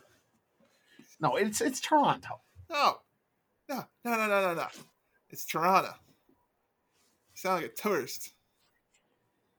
A tourist? Oh, this is depressing. Alex just texted me this. What? Jeff Garland was your age on the first season of Curb. No fucking way.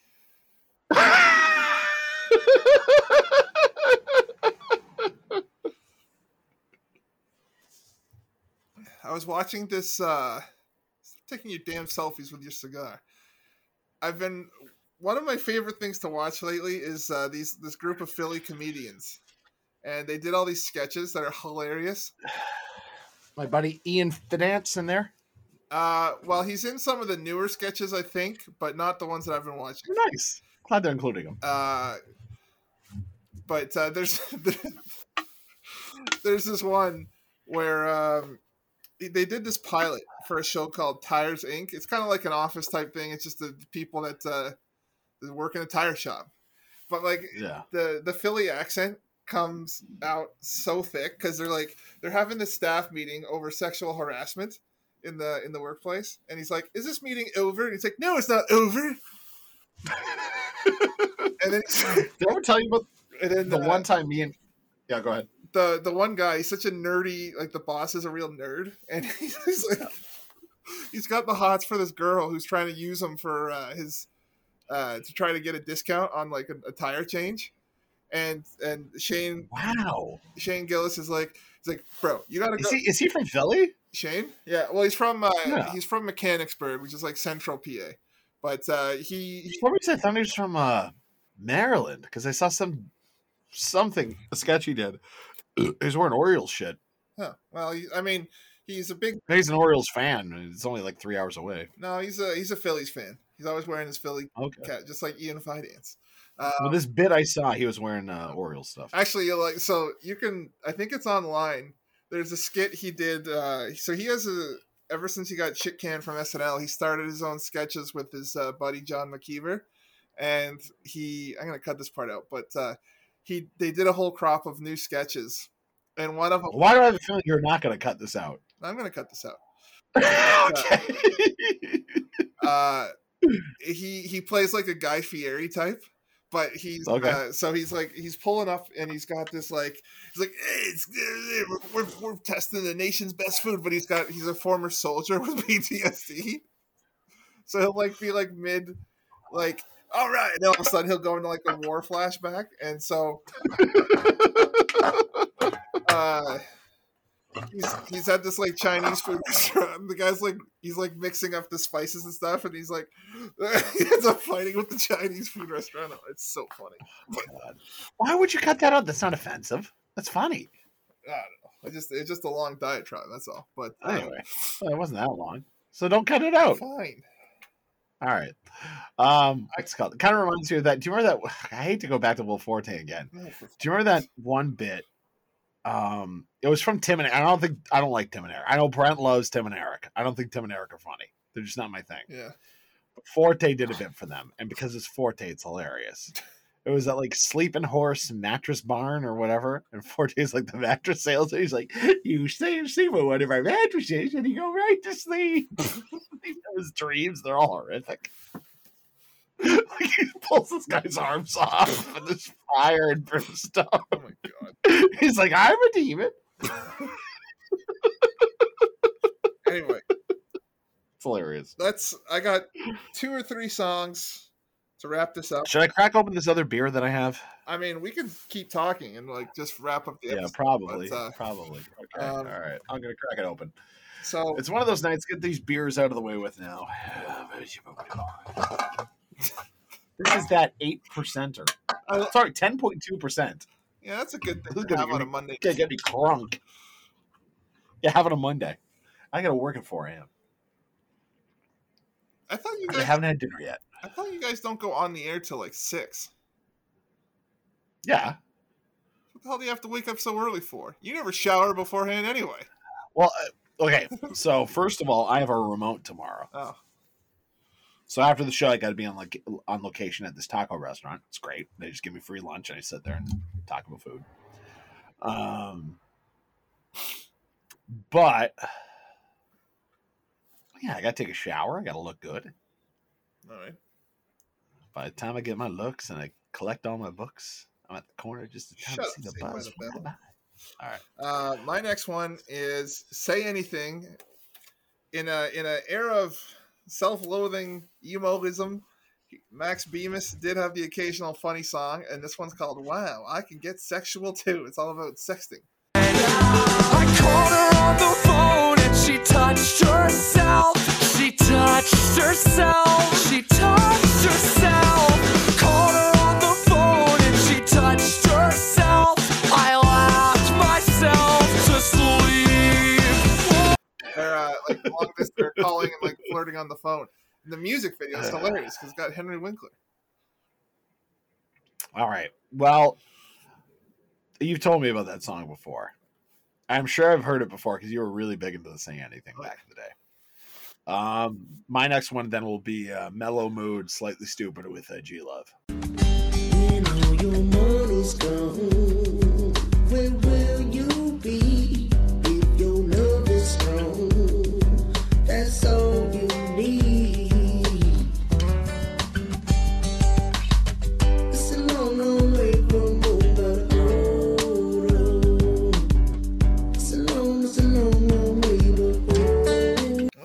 actually, that fits into my next one. Love that song.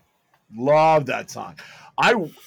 For about 2 or 3 months, it was going to be Bryn and I's first dance. We ended up going with Into the Mystic by Van Morrison, which is still a great song. It's an amazing song. A little cliche for a wedding, but a little bit. But you know what? It worked with what we were trying to do. Yeah.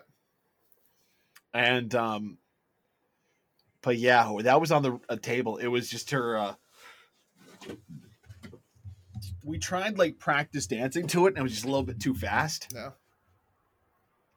And her mom was like, "This is the song?" And she was like, "Yeah." She goes, "A little too fast." And that was like the clincher. She was like, "Yeah, okay, we're not gonna do it." I'm like, "All right, fine."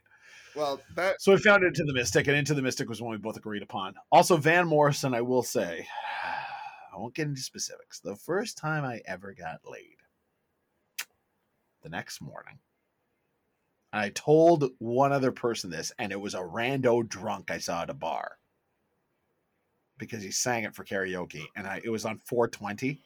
So I went up and sang "Smoke Two Joints" by Sublime because it was 420, right? And I was like, yeah, whatever.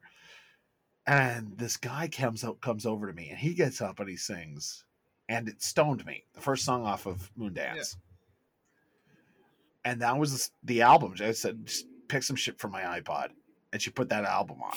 And it just always makes me think of like romance and sex, that album. That album is very romantic. Yeah. And he sang that just before he came over to me and showed me that he had fucking Sublime license plates.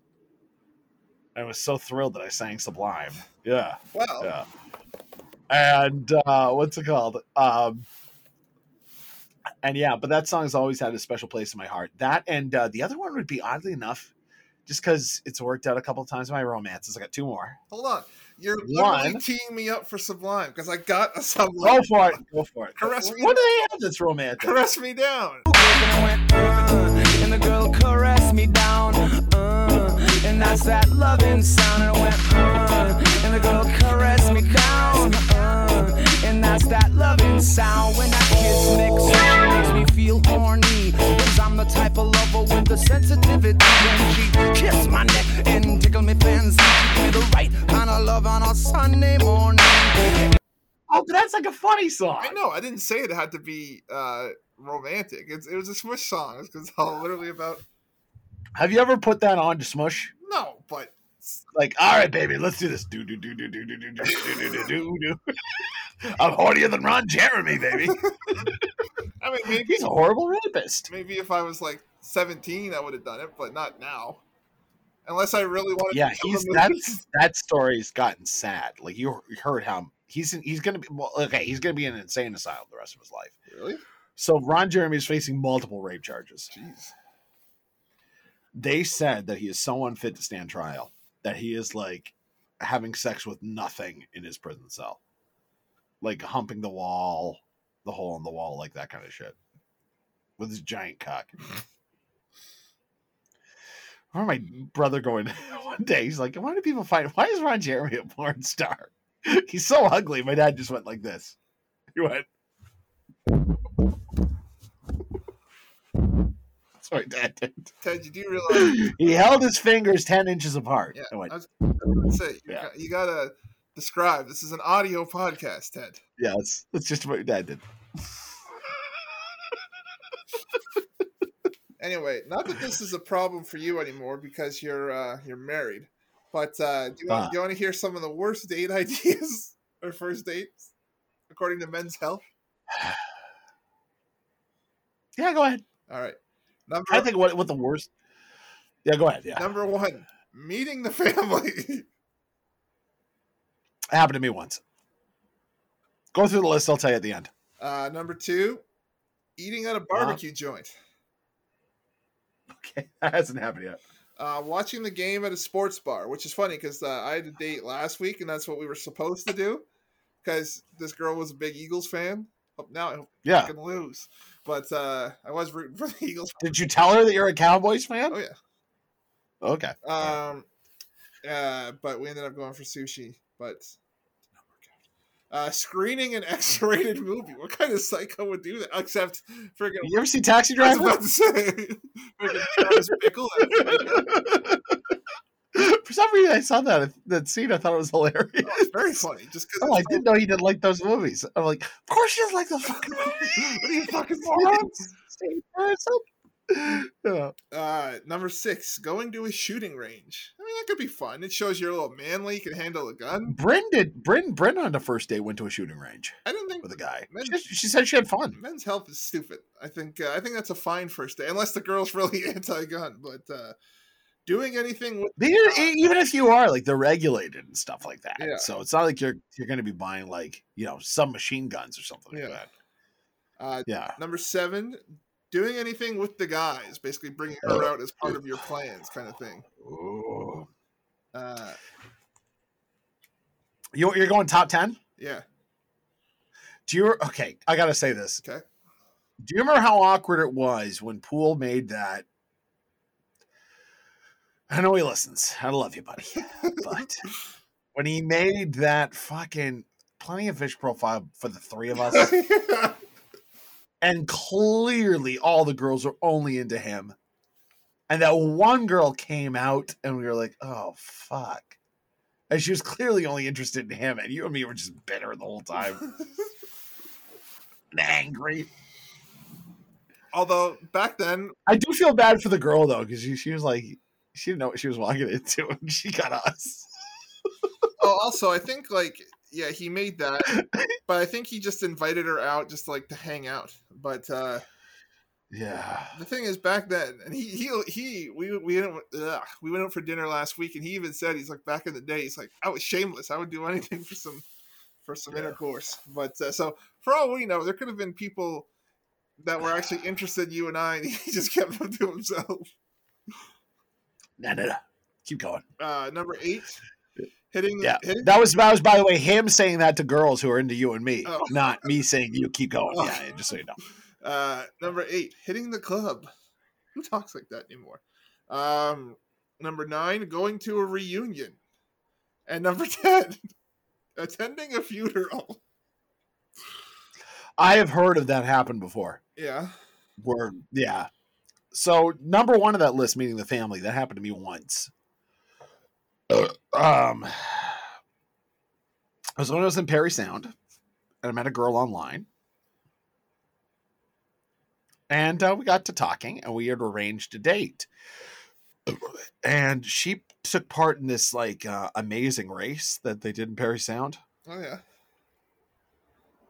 And the date was to the after party. What she didn't tell me was that her brother was on her team and was going to be at the table with his wife when we got there. So he hits me with a bunch of questions. We can't hear each other because this loud ass band is playing, right? She's got this other friend who's like kind of hitting on me the whole time. So her and her brother get into a fight. She leaves because he's like, all right, we're going to leave. And he's her ride.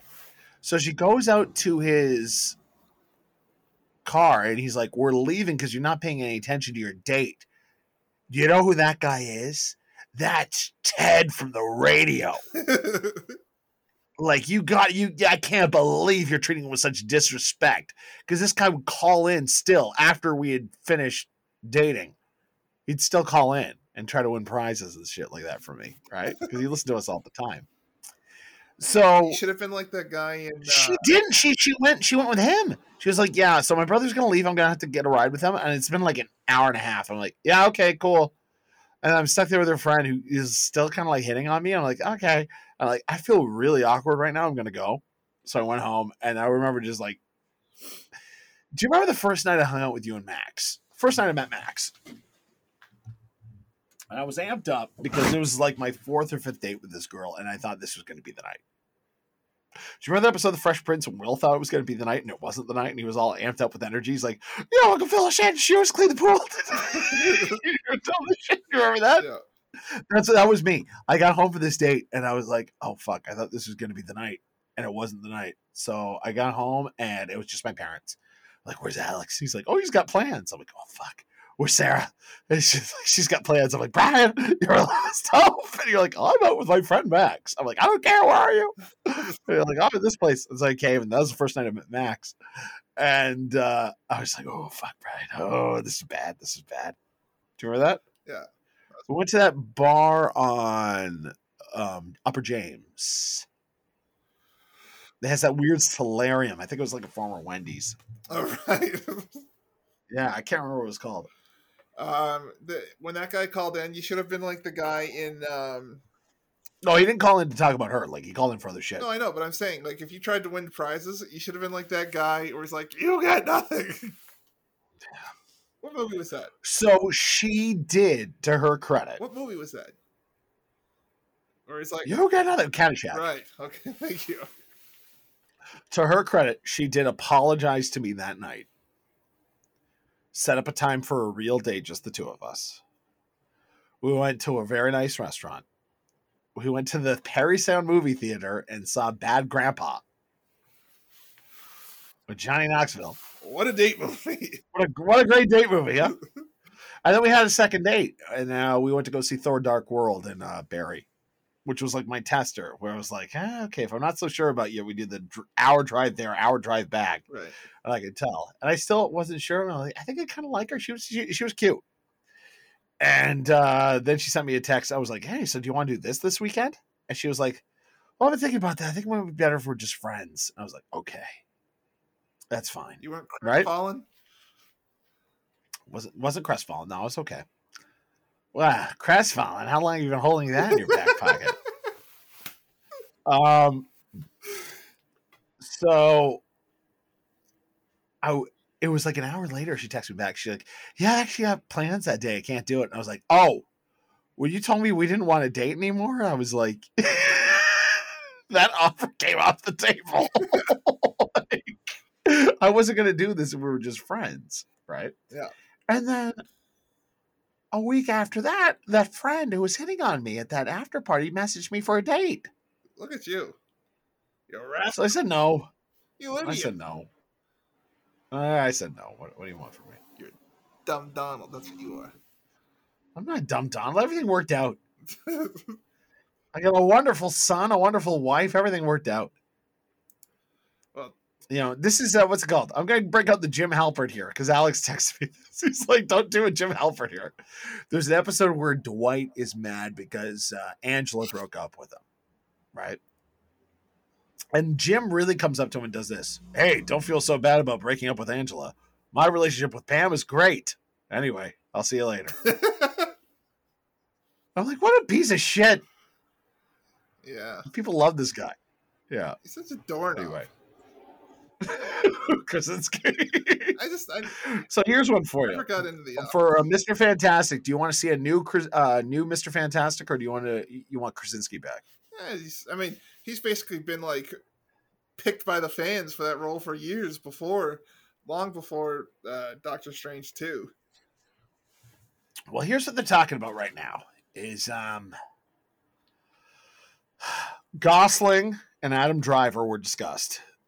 But it sounds like Gosling is in line for Silver Surfer and Driver's in line for Doctor Doom.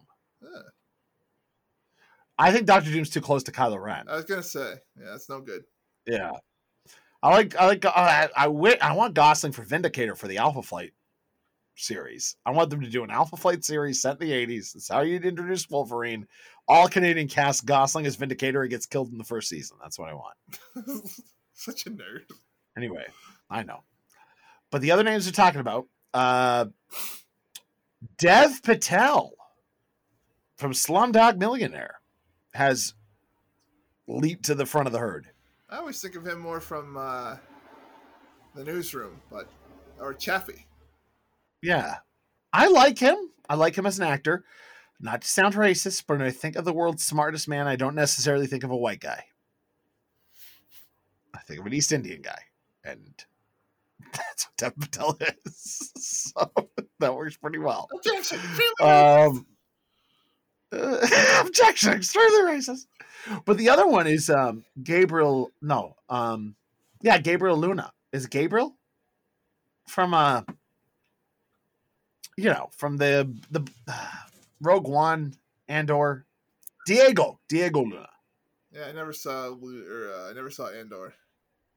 I got to finish Andor. I got like 4 episodes in, and then I got distracted. Can we wrap this friggin'? He's a good actor, and has got a very like nice accent. Like I'm like, okay, this dude's like got like the Matthew McConaughey thing where I could watch him act for hours. But the thing is, I want in this world Namor to steal the wife of Reed Richards. It does not have the same effect if a sexy Mexican guy is stealing the wife of another sexy Mexican guy. 1 second.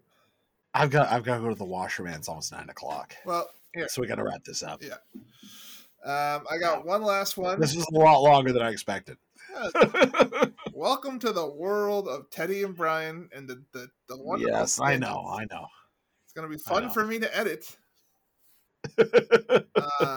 My last one is just throw a little Rihanna, Rude Boy. Rude boy, boy, is you big enough? Take it, yeah, baby, take it, yeah,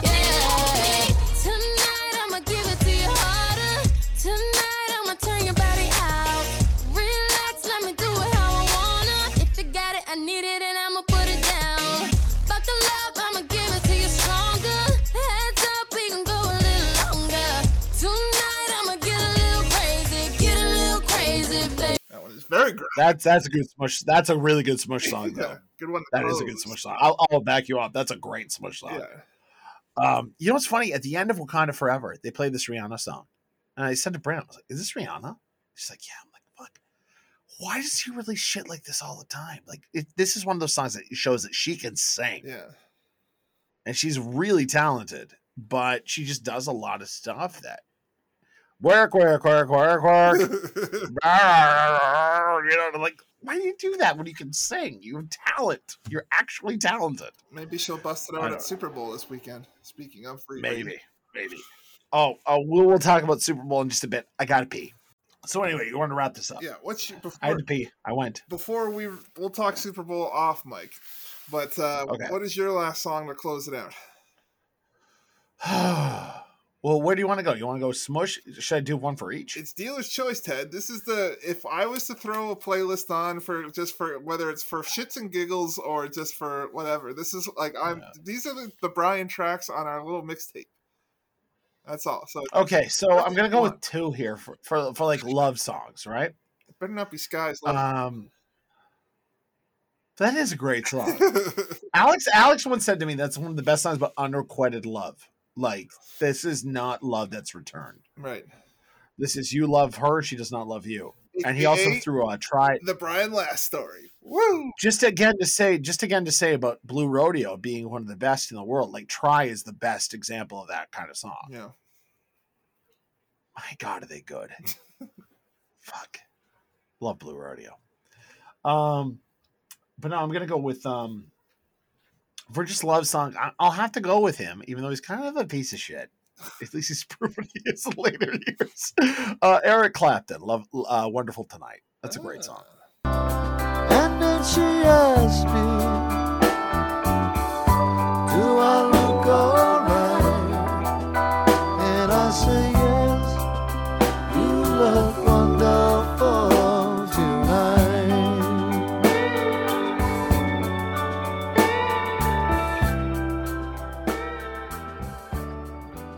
I really like that one.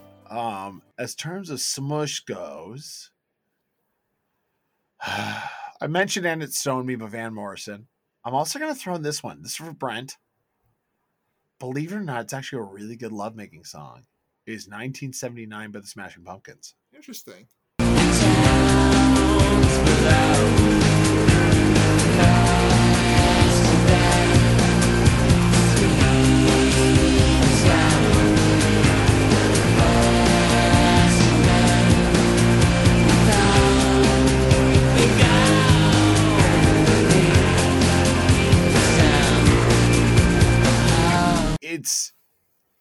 It's got to be the summer, and you're just free.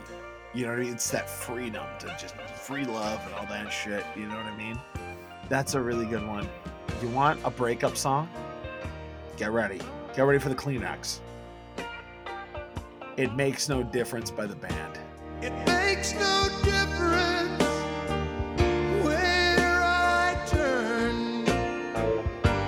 I can't get over you and the flame still burns. It makes no difference, night or day. The shadow never seems to fade away. Rick Danko. It makes no difference where I turn. I can't get over you when the flame still burns. And it makes no difference. You know that song. Come on. Off the Stage Fright album. Don't shine. Yes. With a Garth Hudson soprano sax solo. Fuck, that's Come a good one. on. That's a good one. I'll give you one more on top of that. Oh, fuck. I just had it. Makes no difference. Oh, this one's even more sad because the guy who wrote this didn't get over the love he lost. I Wish It Would Rain by the Temptations. With her went my future. My life is filled with gloom. So day after day, I stay locked up in my room. I know to you, it sounds strange, but I wish it would rain.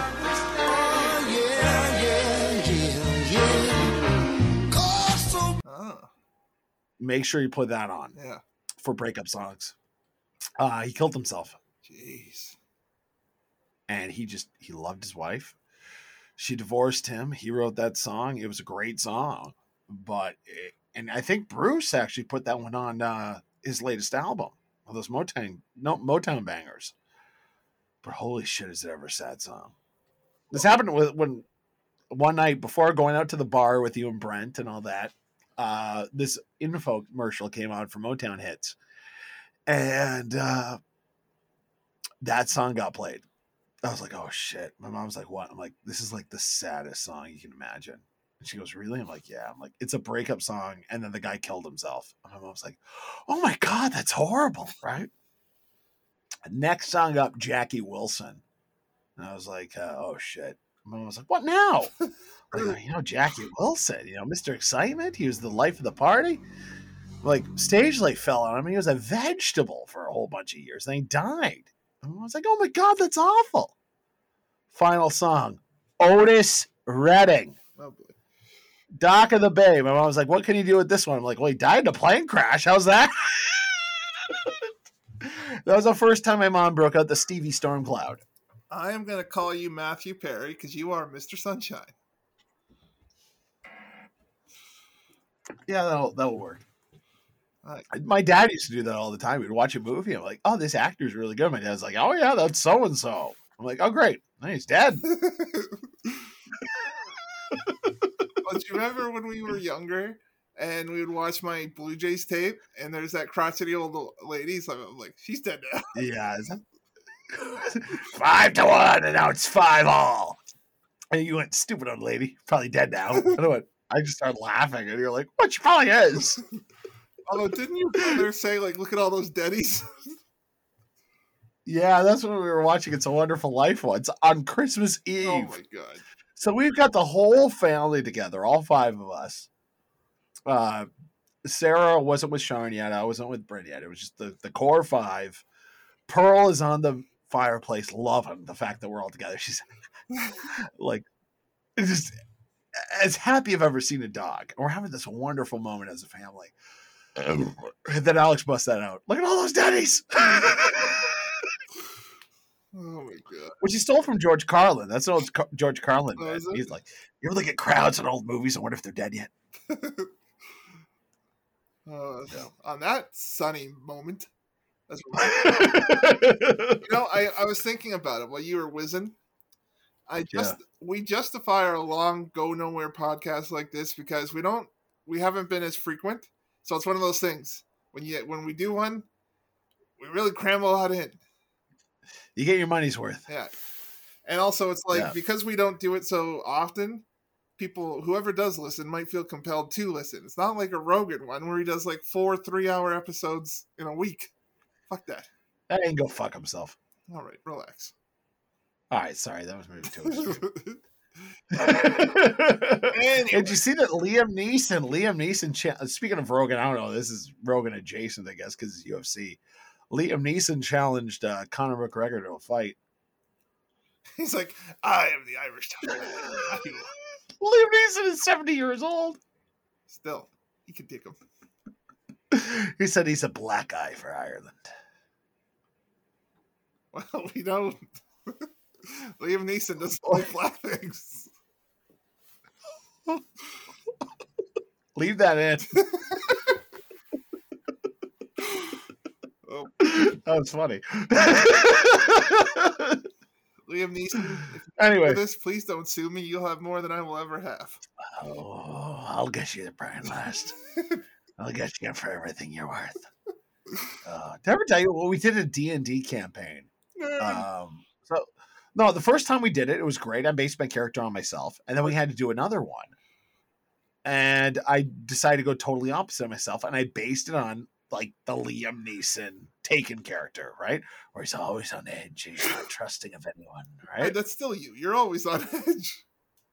So we're doing this campaign. It turns out everyone else in our group decided to also take a complete 360 from what they usually did.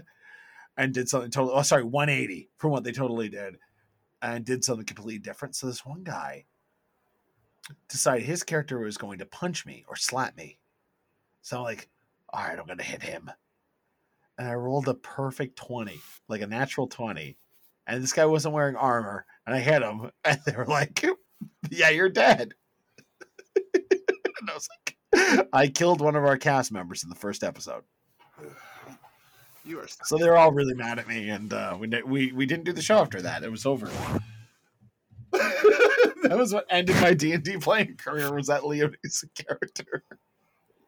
All right. Well. Yeah. Nerd. I will say D&D, you would love D&D. You'd actually have a lot of fun. I don't care. Alex, I know Graham Bucci listens to this podcast. He's a huge D&D guy. D&D is a lot of fun. I don't care how much fun James Franco had in Freaks and Geeks or Community. I ain't playing. You'd have a good time. Anyway. So as that does it? That does it. All right. For all you who don't know, next episode will be the Bedouin Sound Clash. Yep. Maybe the best Canadian band in the last 20 years. Is it going too far to say? We'll find out. They had my favorite album from last year. All right. Just play that freaking one with the Amy Interrupter. Go through fire and flame. Oh, play it, Brian. There we go. For Brian Last, I'm Ted Jessup. And this is Canada FM. I don't know. Oh, yeah. You don't speak for me.